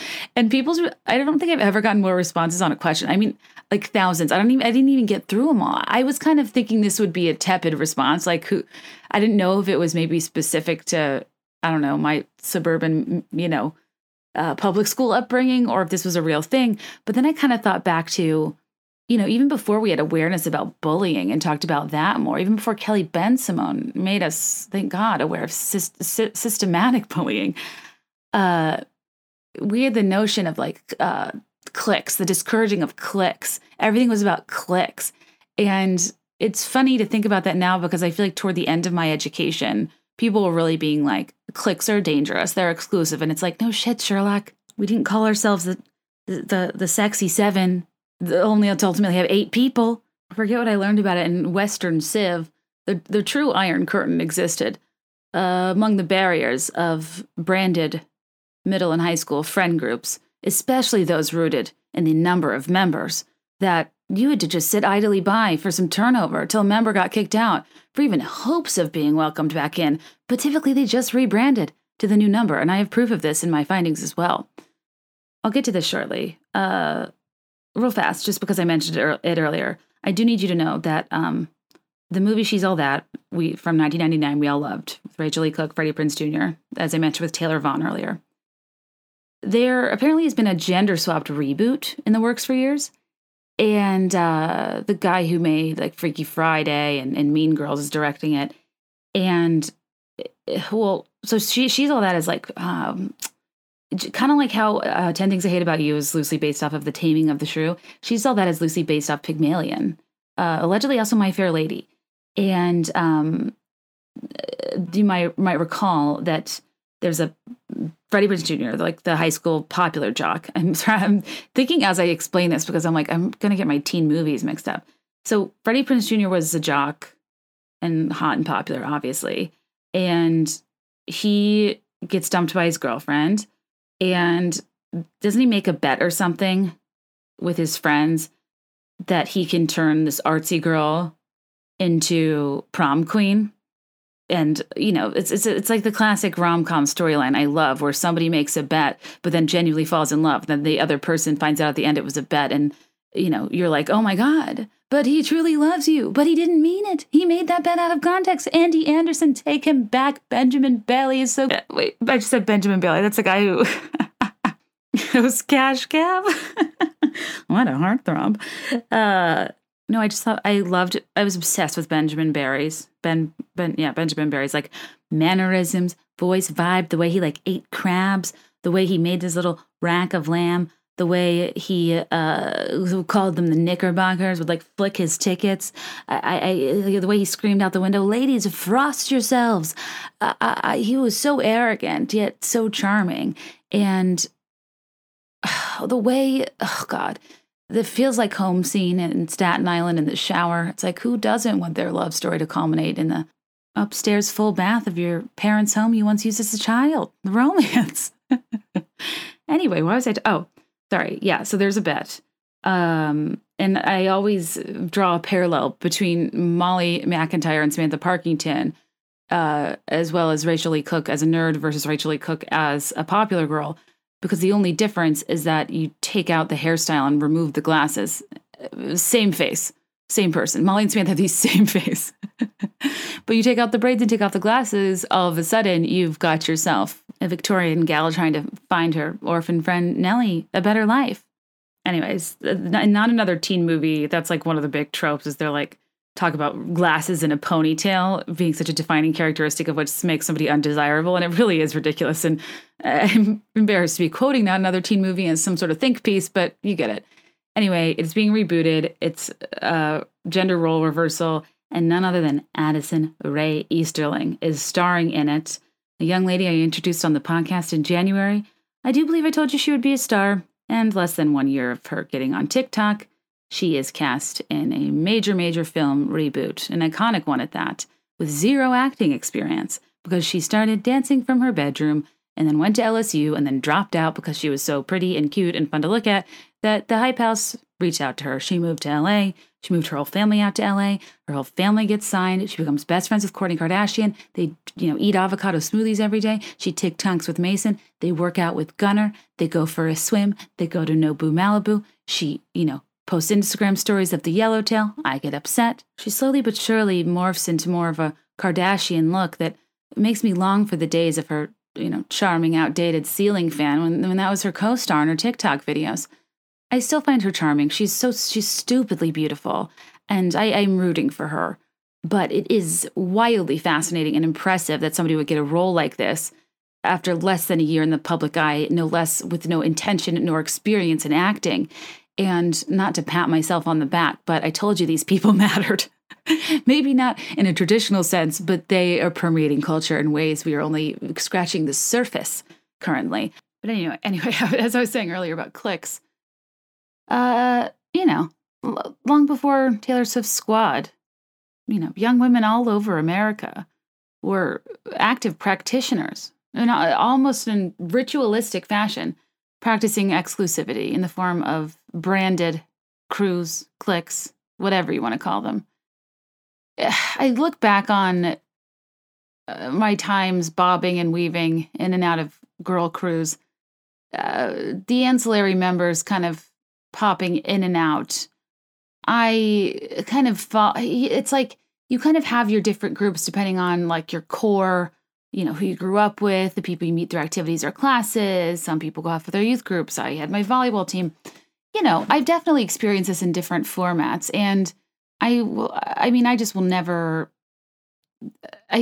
get over the intensity of FOMO in my youth. And I think often about how intensely it's like if you missed something of your core girl crew in, especially like middle school, sometimes high school, the inside jokes would multiply.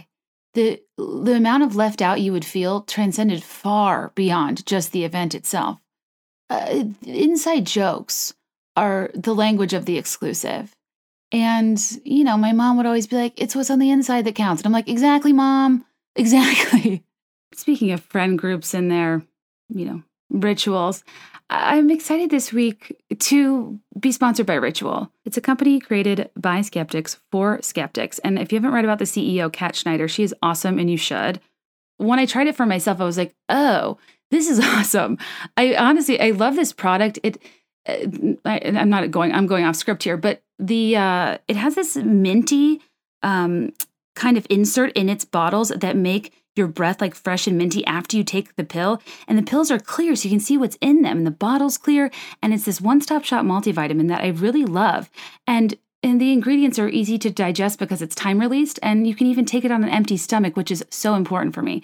And if you haven't read up about the Ritual CEO, you should. She's really inspiring, has started such a cool company. And the CEO created it when she was pregnant and realized most supplements had too many like fillers and mysterious products in there. So not only are they transparent about their ingredients, but the, capsules themselves are literally transparent. And it's a beautiful product and an effective one. And I love being able to take it on an empty stomach and be minty fresh afterward. What I love about them too is they obsessively research. They clearly invest in R&D, which is important, especially in the multivitamin space. And they've obsessively researched and clinically backed a new normal They've done clinical studies of Essential for Women, their product, that showed an increase in vitamin D levels and omega-3 DHA levels. And I did not know that 40% of women cannot properly utilize the synthetic form of folate, folic acid, which can be found in many multivitamins. And that's why Ritual uses folate in its absorbable form to help cover women's needs. And did I mention this earlier? The CEO started it when she was pregnant, when she noticed how many synthetic fillers and needless ingredients were in multivitamins, and made it transparent as a result in more ways than one. So, as you know, daily changes can lead to big results. Micro changes, macro results. So start small today. Ritual is offering my listeners 10% off your first 3 months. Satisfaction guaranteed. To try it out, go to ritual.com/BeThereIn5 to start your Ritual today. That is 10% off during your first 3 months at ritual.com/BeThereIn5, just how the show is spelled. I don't know. It's a different world where you can see what everyone's doing all the time. And it's one thing to, name your girl crew, and it's a whole other thing to film the fun things you're doing, and for the people that weren't invited to those fun things to have to see them. I can just smell and taste the horror of FOMO and missing out on the inside jokes, and it's not a great feeling. It's really not. It's very classic mid-aughts Mean Girl. Literally Mean Girls came out, but also, I don't know, in the 90s and 2000s, the teen movies, the TV shows, the stereotypes were celebrated, tropes were aplenty, your currency was how hot you were, your language was the inside jokes with your, branded crew, the cheerleader and the jock thing was still very much alive and well, as were the nerds and the theater kids and all of those things. And it almost fostered an environment where you were encouraged to be exclusive. Inclusivity wasn't cool, as dumb as that sounds. This Gen Z is so accepting and empathetic, but I feel like I lived in a time where we were groomed to be thin, mean, and exclusive. Does anybody else feel that way? Anyway, so I divided these into categories. Some don't really fit in a category. I'll just go through in general. But, there are definitely group crew names that fall into a more wholesome category, into a more pop culture category, into an impressive use of the wordplay of the initials of the people in the group. There's the category of glorified alcoholism. There's the category of demeaning language. There's also the category of alarming privilege, and I can't wait to go through these all with you. So just some, in general, to start out, some of the ones you guys submitted. Ladies of the evening. We did not know what that meant at the time.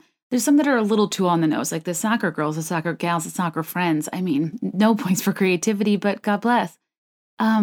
2 Tito's sluts, which somehow escaped me for putting it in the alcoholism group, but, good for you. I might argue you don't need a group name for 2 people. I would normally qualify this as 3 or more, but then somebody did write in and say their mom called her Stephanie and her best friend Annie, Steph Annie, and I was like, wow, that's amazing. What a perfect pairing of a friend name. That would be like if I was friends with someone named T, and it was like KT, what a dream. There's so many people that were the Blonderage. I'm scared of you. You have popular girl handwriting. You terrify me. B lunch bitches, because we had the B lunch. We had t-shirts. I love ones like that. Why'd you have to have shirts? Because you had the same lunch period. This is one of so specific. MIA B5, Mission Impossible Against Boys. And I guess there are 5 of you. What were you doing? Were you scaling cliffs, doing light parkour to wrong the boys who treated you poorly? Honestly, I'm interested to know more. This person said, cousin was Menudo, and I was so jealous. And my question is, was your cousin in Menudo? Because that is the name of a band that did get taken down for lip syncing. And if you were jealous of his actual group name, you might have misunderstood the homework and been like, oh yeah, my cousin was in a boy group, a boy band named Menudo. Bitches, 3 Z's, absolutely. Ladies in red, because we got our periods at the same time. I mean, some might say you were in sync. Oh, I hate myself. Deets crew with a K, DEETSKREW, always gossiping with the Deets. I love that you took it upon yourself to assume you're some sort of news crew that only the best Deets. Let's see here. There's a group of guys that called themselves the Beef Brothers, so we called ourselves the Salami Sisters. a couple nods to the Yaya sisterhood of the traveling pants, swapping out the pants for dress, shoes, whatever it may be. The Tata sisterhood, and we drank each other's spit, which I don't know how that correlates and doesn't seem necessary, but hope you're bonded for life. Very my girl blood brothers of you. There was 2 rival groups in my school, the usuals and the unusuals. Wow, that's stiff. That is Sharks versus Jets material. The 2 a.m. biscuits, very specific inside joke. The Ann Club, all people whose middle name was Ann. So I assume that was half your grade, only to be matched by the Marie Club, the other half of your grade, because we all have the same middle names.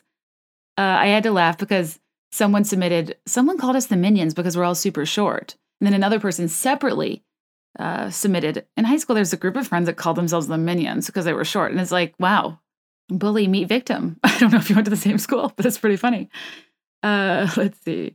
Let's get into, what are some other random ones that don't really fit in a category? The Pink Flamingos. But then everyone else started naming their groups like us to make fun of us, like the Blue Rhinos or the Brown Squirrels. And my only challenge to you would be, those might be names of teams on Legends of the Hidden Temple and might not have been as like targeted toward you as you think, but perhaps, I don't know.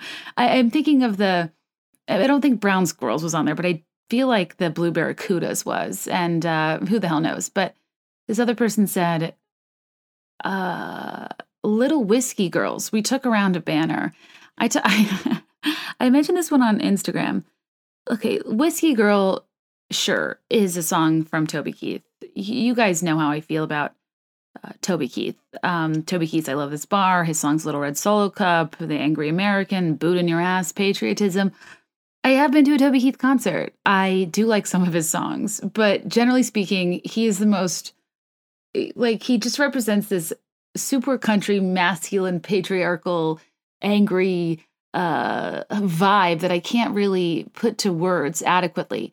And his song Whiskey Girl is particularly notable because just like Brad Paisley, who steals, aim away messages to make songs, like to the world you may be one person, but to one person you may be the world, Toby Keith would take sorority quotes from AIM Buddy Info as well and be like, I think his album or the EP that Whiskey Girl was on was called Nights I'll Never Remember with Friends I'll Never Forget. And my question about this crew name, you're the only people that told me you took around a banner. And I just have so many questions. If it was homemade and it was paper, did you have to make several, didn't have backups? Because inevitably, if you walk around holding a banner, people are going to tear through it like a marathon finish. Worse, did you go have it made at like a Kinko's to be vinyl and withstand the elements? But like, that's a little embarrassing too. And who paid for it? Because those aren't cheap. I know. Did you carry it in a pep rally sense or at a parades? Do you frequent parades? Or did you just opt to walk into college bars carrying a banner that said, we're the Little Whiskey Girls? I want to know how many of you there were. I want to know how often you carried around this banner. I want to know what it said. I really could not have more questions. And if you are the person that submitted this, I'd love if you'd follow up with me just about the context of the banner, because you made it seem like you carried it around regularly. Anyway, let's go into some of the wordplay with initials of friend crews. So I love how people explain the evolution. So this person said their initials were JAKB, which looked like Jacob. So naturally that became the Wolf Pack. But unlike the other 12 wolf packs that submitted themselves because of the hangover, I would like to mention the Jacob turned wolf pack is Maddie Murphy of the Bad Broadcast to call her out. Pumpkins, because our initials spelled JACKAL, Jackal. Okay, yeah. I mean, I guess jack-o'-lanterns would have been too long. I guess just using jackal wouldn't have worked. Pumpkins is cute. James, but the A got kicked out, so Gems. It's always tough when somebody leaves and you have to readjust. This crew's initials were KAJ. They called themselves Kaj Mahal. Questionable, but clever. This group was called the Ibbies. IBBYS. I'll be by your side for sure. It's really sweet. Sarah, Liz, Abby, and Molly were Slam. Outstanding. Better than Mal's. Jugs. These girls that's not their initials. That stands for Just Us Girls. I don't know if they knew the double meaning with jugs, but good for you.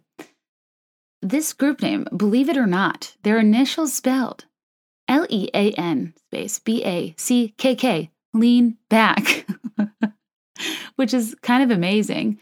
And she said they played the song at parties. Now, just like my questions with the group of girls that carried on a banner from Little Whiskey Girls, did Lean Back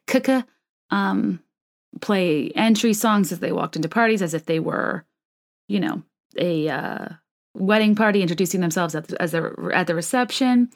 Did you have that entry that was like, or did you go straight into the chorus of, we just pull up our pants, do the rock away, and lean back? Did you do the lean back dance in unison, or did you kind of like alternate to give more of like a rockette type of vibe? I'm so curious at how that went over. Would you just man the DJ booth? Would you take over the iPod? Is it an entry thing? I don't know. I'm very interested in people who had a sense of, self-importance and domination to where they would play theme songs and or carry banners. I want to be a part of you. The only thing with lean back is I'd be the third K, and we all know that's a problem. Pigs, Piggs, were their initials. They had a gang symbol and swore in by blood. The woo-woos wish you were us.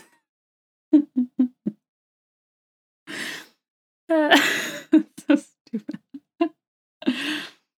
TFC, the freaking click. We had a newsletter. About what? Was it a print newsletter you did on Microsoft Publisher? Oh, Lord.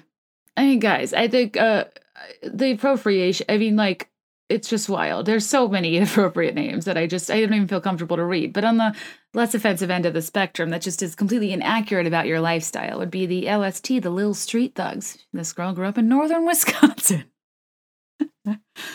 In this person's middle school, there were 3 groups. There were Pabs, there were Babs, and there were BGs. And you only fell into one of them.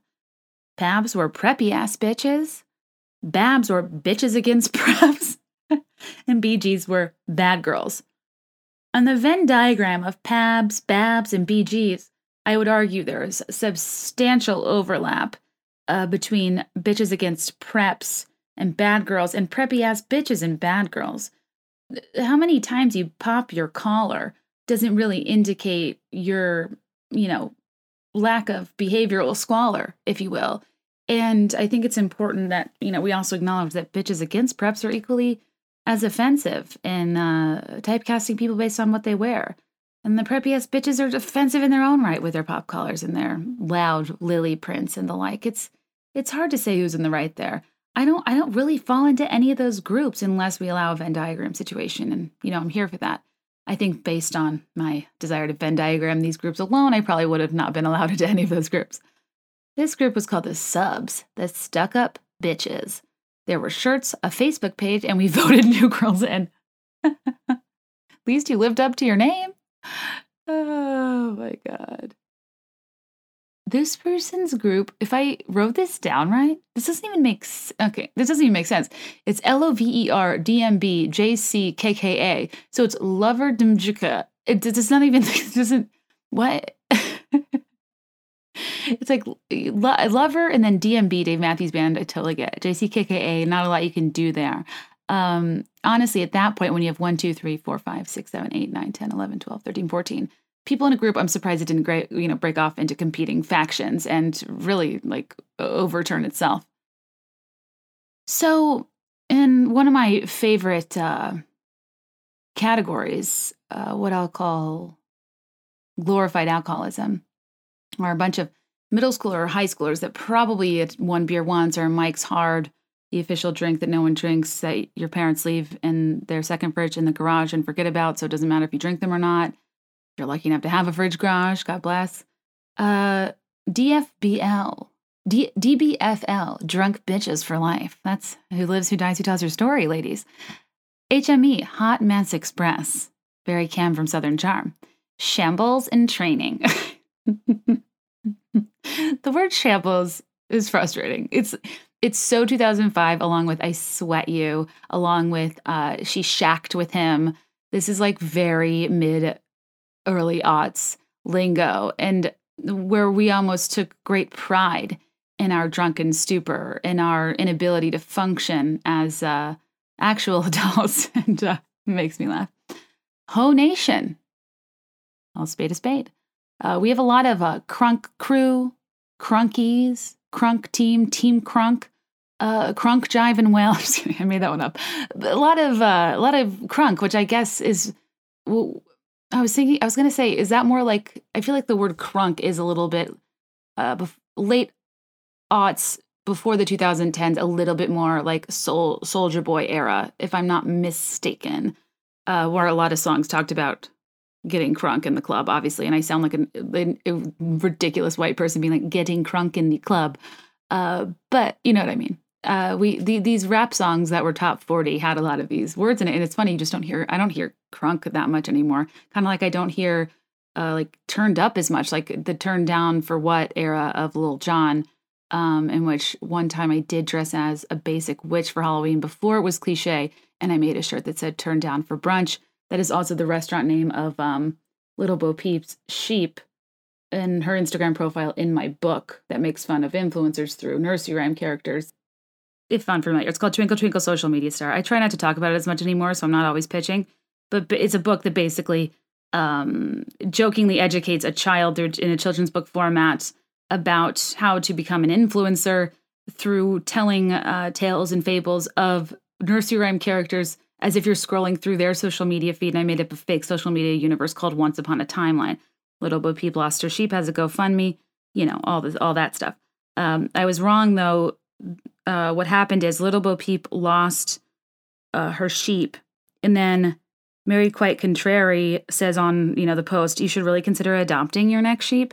And then Mary Quite Contrary, we flip to her, and it turns out she is at brunch boomerang cheersing with Little Bo Peep's sheep and posting about it. And she's just like, what can I say? I love sheep thrills. Finders keepers. Hashtag losers Bo Peepers. Hashtag meet my new sheepers. Hashtag free at last. Hashtag baby don't herd me. Hashtag brunch BFFs for L. All very important, astute, Pulitzer-worthy work I've done. What was I talking about? This is from a friend who may or may not be a Facebook mod, who said we called ourselves Rama, RAMAA, our initials, and then AA because we snuck beers one time. Oh, gosh. Okay. Now to my other favorite category. I mean, there's a lot of alcohol-related ones, but they're pretty much similar. Nothing too crazy.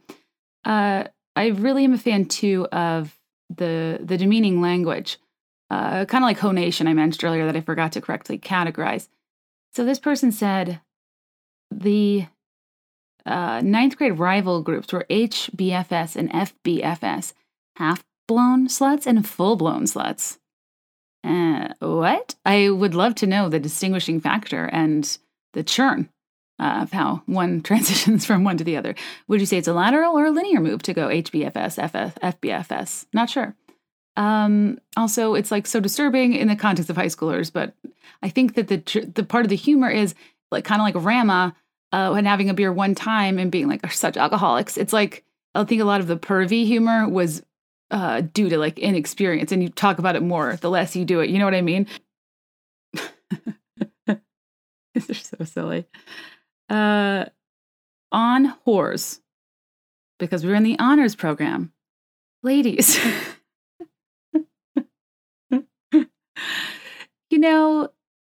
It's what a beautiful thing to be smart and to be recognized and to be gifted and to be in the honors program. And what a representative of the world we live in as young women to feel like we have to offset it with on whores. There's kind of a juxtaposition, I'd say, in the demeaning language category, a subset that I call the incredibly wholesome, like math hall sluts. What I don't know about the MTS is, are you sluts for math? Are you sluts for the math hall? Or are you hall sluts that like to do math? I'd love some clarification. You're like the Stormin' Mormons. Okay, that's so pure. This group was called STEP, Saving the Earth People, fifth graders who were environmentally conscious. It's like the ELFS squad in Tim Allen's The Santa Claus. Effective Liberating Flight Squad. Tinsel, not just for decoration. Speaking of inside jokes, let's see here.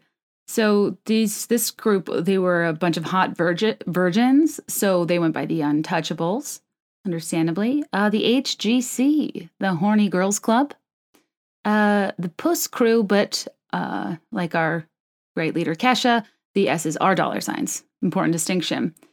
The Thursday Night Garden Hose. It's funny how in gardens there are hoses, HOSE, and hose, like a hoe, like a yard, like a lawn work. What is it called when you do work in the lawn? Yard work. But there's also slutty girls that hang out in gardens, I guess, in this context. The 4 V's for being virgins. The 5 tops are shaking. BC09, because we went on birth control in 09. Oh my God, you guys. Did you have a pact? Oh my God.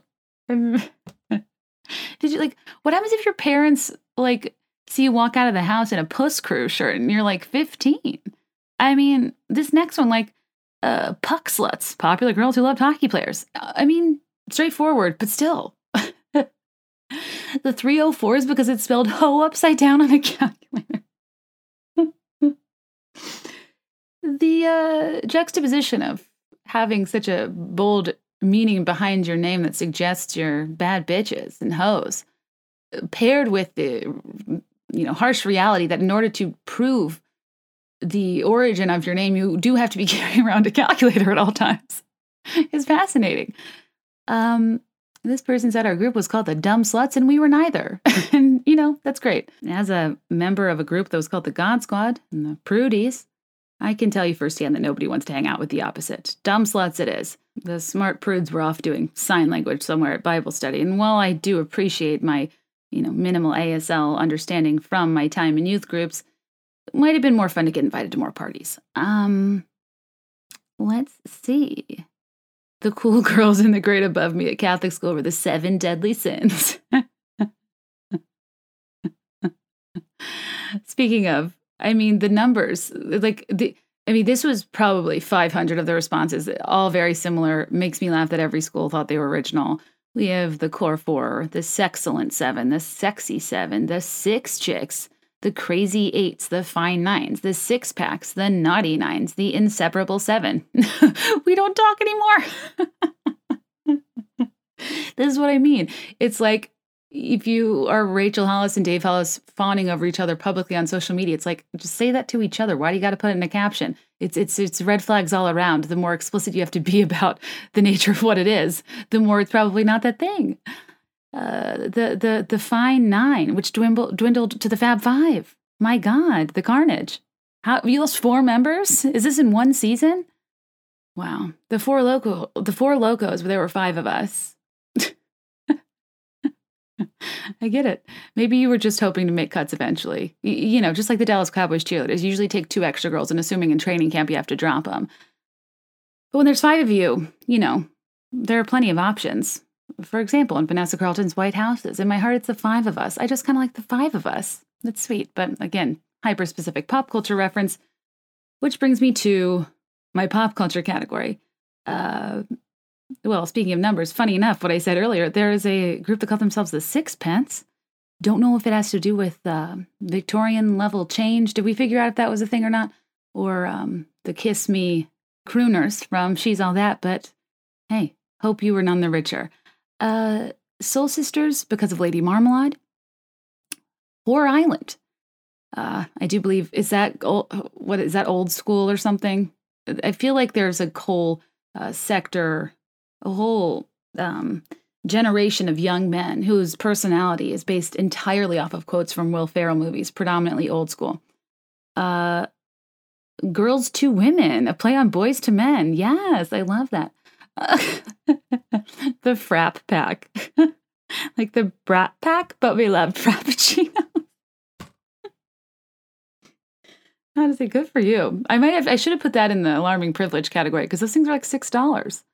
The Graveyard Girls, yikes. Did you just see now and then and like do a seance? We did a lot of like seance-y type stuff. Not ever in a graveyard though. So what I'm hoping is you did just, focus mostly on playing Ghost in the graveyard, which is, I think, superior to Capture the Flag. Less stressful, but the key is to find somebody to hide with who is willing to make out with you. I didn't have much luck in that department. Also, I drank a Red Bull and I feel like it's making me stutter. How much caffeine is in this thing? I didn't sleep a lot last night. And I found one in my fridge. I'm all jacked up. 2000s Up in Smoke tour. So we called ourselves the UISTs. Wait, I think I know what that is. Wait, is that like Eminem, Up in Smoke? Oh yeah, the tour was originally called Boys in the Hood under the pretext of Dr. Dre's to be released collaborative album The Chronic 2000, later renamed. September 99, Snoop Dogg stated that he, Dr. Dre, Eminem, Exhibit, Warren G, and Nate Dogg would form the lineup. Wow, that's amazing. And I support the UISTs. Would love to be a part of it. Let's see here. What else do we have? The Caribou Crew, because they exclusively hung out at Caribou Coffees. Please fast forward if you live in Minnesota or maybe Canada. I know a lot of you are members of the, I don't know, what would you, Caribougeoisie. But I called it I was like, oh, I'm surprised you'd hang your hat on the Android of coffee chains on Instagram. Was not prepared for the Minnesota backlash. Normally people are perfectly pleasant, but that did not sit well. And, for that, I'm sorry. But I still might, I don't know if, I feel like Caribou is just, it's fine, but I didn't grow up with it. And it's usually the more disappointing option at an airport, if I'm being honest. But if that's your favorite coffee chain, I support that. I do like to order a latte that is turtle flavored, where they put sugar-free vanilla, caramel, and chocolate in the same latte. It's actually quite good. This group was called Pangea, which large landmass at the beginning of time. Gotta love that. I like to think that you really thought through the metaphor of this in terms of the plate tectonic-like shift friendships take in adulthood. Some countries are at war, some are allies, some are conjoined, landlocked, tied forever. Some drift like Antarctica and you never hear from them again because they deactivate their Facebook accounts. Life is a road and I want to keep going. Love is a river. I want to keep flowing. This Red Bull is just really making me a poet. And lastly, we have alarming privilege. The Burberry bitches.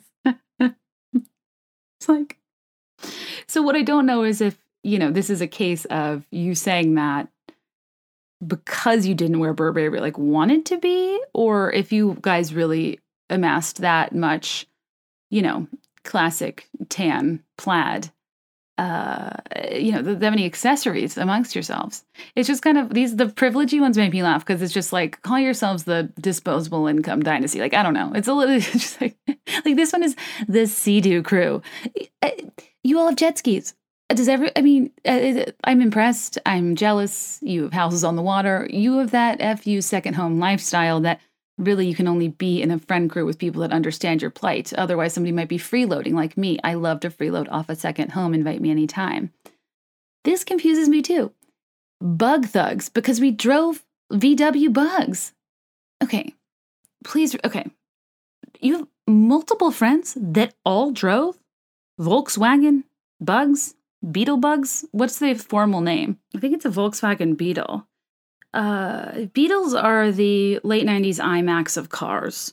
They come in these candy colors and these cute cartoon-like shapes with soft corners that collectively look so great together, but individually are kind of like, why is your computer hot pink in the back and see-through? It's like you're in isolation, like, but Beetles, Volkswagen Beetles, they're so cute, but they're so old-timey, and it's also like if I was going to draw a cartoon car, I would draw that car. But if you grew up around the same time I did, that's when the Beetle convertibles came out, and those were fire. So I do understand that. My friend, for one summer, had a Cabrio, and we cruised around town. We got Slurpees. We got Chinese takeout. We went to the pool. we would walk right past the lady who checked you in and signed your damp piece of paper that seemed to, have more power than the hostess at Nobu Malibu, because she determined if you were actually attached to a member that had, previously told them that you could come and use their name. There were so many scandals about putting people's names down at the pool who weren't actual members. It was a whole thing. Is that an unrelatable suburban thing? I don't know. My pool, I liked it, but it was kind of not like, it wasn't the premier pool. It wasn't a country club, and it didn't have a snack bar. There was a place called Raintree in Richmond that I always wanted to be a part of because it had a high dive and a snack bar. And if I can experience a rush of adrenaline doing a 20-foot can opener and then open up a can of Barks root beer and, to solve the world's problems over a chicken tender basket at a slightly uncomfortable outdoor chair that it kind of has there's like those, I call it striped, but it's not it. It's almost it's a rubber material, and there are planks that you sit on, and if you're kind of wet, it pinches your skin in between like the gaps of these like rubber planks. Does anyone know it's kind of like the classic, not lawn chair. I guess maybe it's a lawn chair. And I just never understood that design in terms of obviously seating people who have on bathing suits, who just experienced the rush of a lifetime on the high dive, whatever. Where was I? I mean, there's so many I missed. I just saw Beaver Nation. Like, what? Oh, gosh. I was in alarming privilege category. After the bug thugs. Also thugs. I mean, I can't. Like, a thug driving a VW Beetle. Also, again, so like, did you and your friends coordinate that is my question. Like, all of your parents were willing to buy you brand new VW Beetles, or at least slightly used, or at least lease them? Like, I am so confused by parents that buy 16-year-old bad drivers brand new cars. That is insane to me. I get like wanting them to be safe and have like a decently updated car, maybe if you can afford that. But A, I don't think it's apparent. I mean, I don't know. I don't think you have to give your kids a car, and they could save up for one and like figure it out. And B, I think that it's like, what are you working toward in life if you get the absolute nicest thing at the very first point of entry into a life phase? If you start driving, well, at least in my day, and we're gifted the Maybach of the senior lot, a yellow Toyota Celica, maybe a red Mitsubishi Eclipse, non-luxury sports car that no one cares, because I didn't understand cars. I was just like, damn, that has a spoiler. I don't know what that does, but it looks fierce. Some might argue, I don't know, the Range Rover of the senior lot was more akin to a Toyota 4Runner. Cool girls always had 4Runners or Jeeps. I just, if you can afford that for your children, that's awesome. I would just warn you not to destroy pleasure centers early on by giving them the apex from the start, only allowing them to laterally move or get worse, therefore having nothing to look forward to or work toward. I think it's fun to save up for something, But again, I don't know. Do people have jobs anymore? What's Gen Z up to? I had so many jobs in high school and college. I don't know, whatever. My parents were very nice and helped me with the car. I started with a 1990 Gold Civic, didn't have electric windows. I kind of loved the manual labor, the elbow grease that I had to put into rolling the windows up and down. Speaking of the pool, I did rear end a friend's new VW Red Jetta, another cool girl car, and just came home and was like, "Hi, sorry, I rear-ended her car. Anyway, can I go to the pool?" Because I wasn't derailed that I smashed the front of my car. I was like derailed that I didn't get to go to the pool and was worried that the gatekeeper at the sign-in point probably wouldn't let me in because my friends would be too preoccupied by the high dive, and I wouldn't be able to reach them because we weren't really doing the whole cell phone thing to this degree at this point in life. I didn't tell my mom I was going to the pool, and I rear-ended her because I was checking a voicemail from my mom on my Kyocera or whatever. Anyways, my parents are angels. I was such a brat at times, and they helped me out tremendously. And like I said, I'm a woman of great privilege for their assistance, especially in the motor vehicle department. But I don't know. I don't have a car now, but I'm going to be maybe excited when I ultimately, save up and, fulfill my dreams and find a purple Geo Tracker with a turquoise racing stripe. I'll wrap up. We have a few more, the Color Pop crew, the water lilies, but about Lily Pulitzer. I mean, talk about a high cost, high barrier to entry. $120. Unflattering sundress. Les cinq déesses. It means the 5 goddesses en français. I love the ones that are like, we just learned French. Let's pretend we're classy Parisian gals and make it so all you clowns in Spanish have no idea what we're talking about. But your name was probably like, Je suis Agilfie, like the Muzzy commercials. I bring up Muzzy all the time. Yes, that's French they're speaking. I loved those ads, and I wonder what that woman's up to. She had very round, cartoonish, like Patty Mayonnaise style hair. Pony pals we met at Pony Camp. Whoa. That's amazing, alarming privilege group to end on. I have so many questions. I learned recently, I think through reading people's blind spots, that ponies are not baby horses. They're like a different breed of horse. But then I'm confused about when Lisa Vanderpump and Lisa Rinna got on that jet to go pick up those small horses. That actually seemed to have like a genetic problem. What were those? And like, it's just the most cliche childhood thing. Like, I want to be a princess. I want a pony. And people that actually got ponies, like, are you kidding? Good for you. Not for me. I can't peak that early. I would have passed out. I would have loved that so much. I just don't know what would have happened from then on out. But I guess if you are at camp, you don't own the pony. You probably leave the pony there. I don't, this is what horse girls, horse culture is a world I don't know a ton about. It's expensive. The, young ladies, the horse girls had great posture, had a lot of graphic tees with horses on it. Always checked out Misty of Chincoteague or Black Beauty from the library. They kind of like would trot when they would run the mile for the presidential fitness exam. There are many characteristics of a quintessential horse girl. Typically they are brunette, but not always. And a lot of people had names like Vanessa, Victoria, but neither here nor there. Pony girls, I don't know how to adequately stereotype you because I've never met a pony girl or pony pal rather. It's also funny too, because My Little Ponies, I'm fascinated by Pony Camp, and great song by Genuine. Great times had in childhood, I'm sure. I would love to hear more from any and all of you about any of the clarifying questions I had. Anyway, you guys, I should wrap up. You are the best. I hope you enjoyed this episode. This was a very random snorkel, but I had a great time. And I hope you didn't mind my last hour of trying to just stay afloat with Red Bull, because what actually did happen is that before I finished this episode, I was going to go to bed last night because I had a busy day today, and I ended up staying up and watching Paris Hilton's documentary, and I can't snorkel through it. I need to talk about it separately, but I just don't know in what format, so we'll figure that out.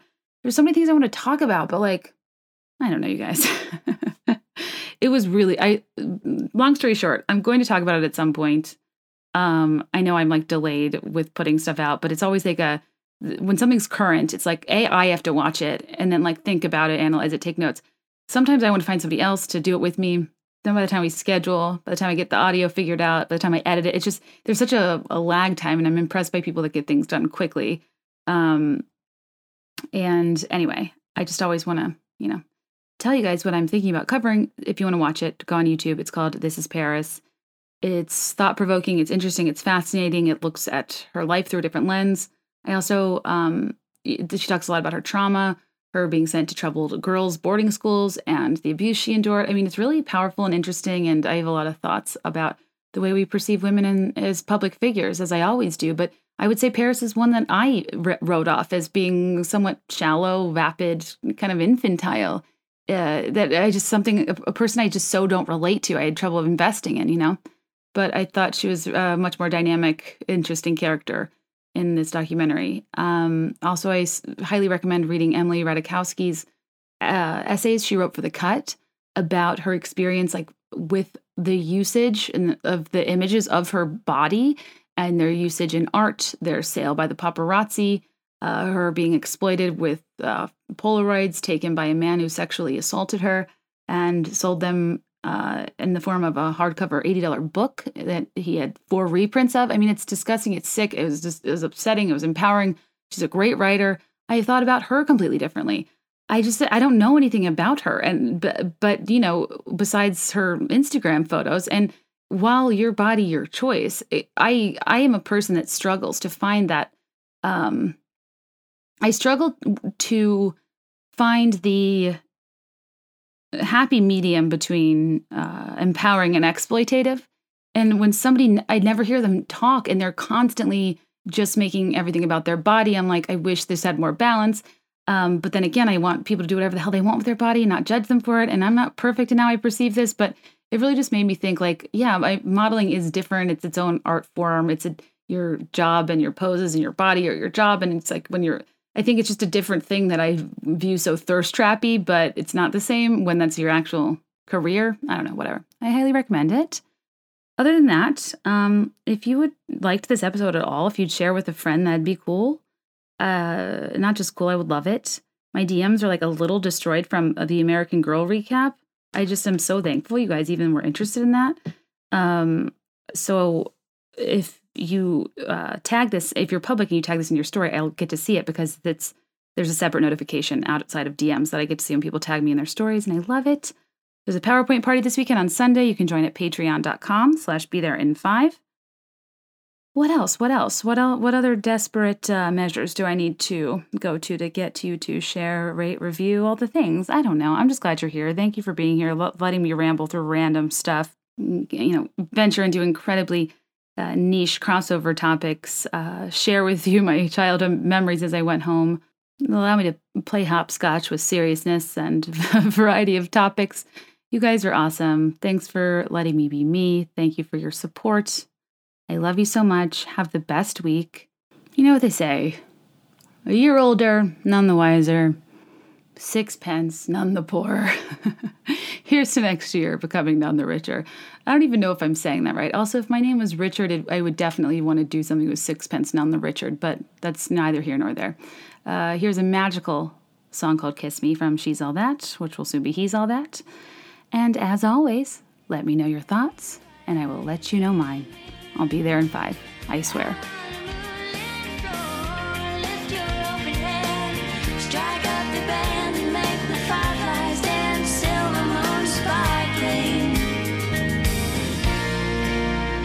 Kiss me.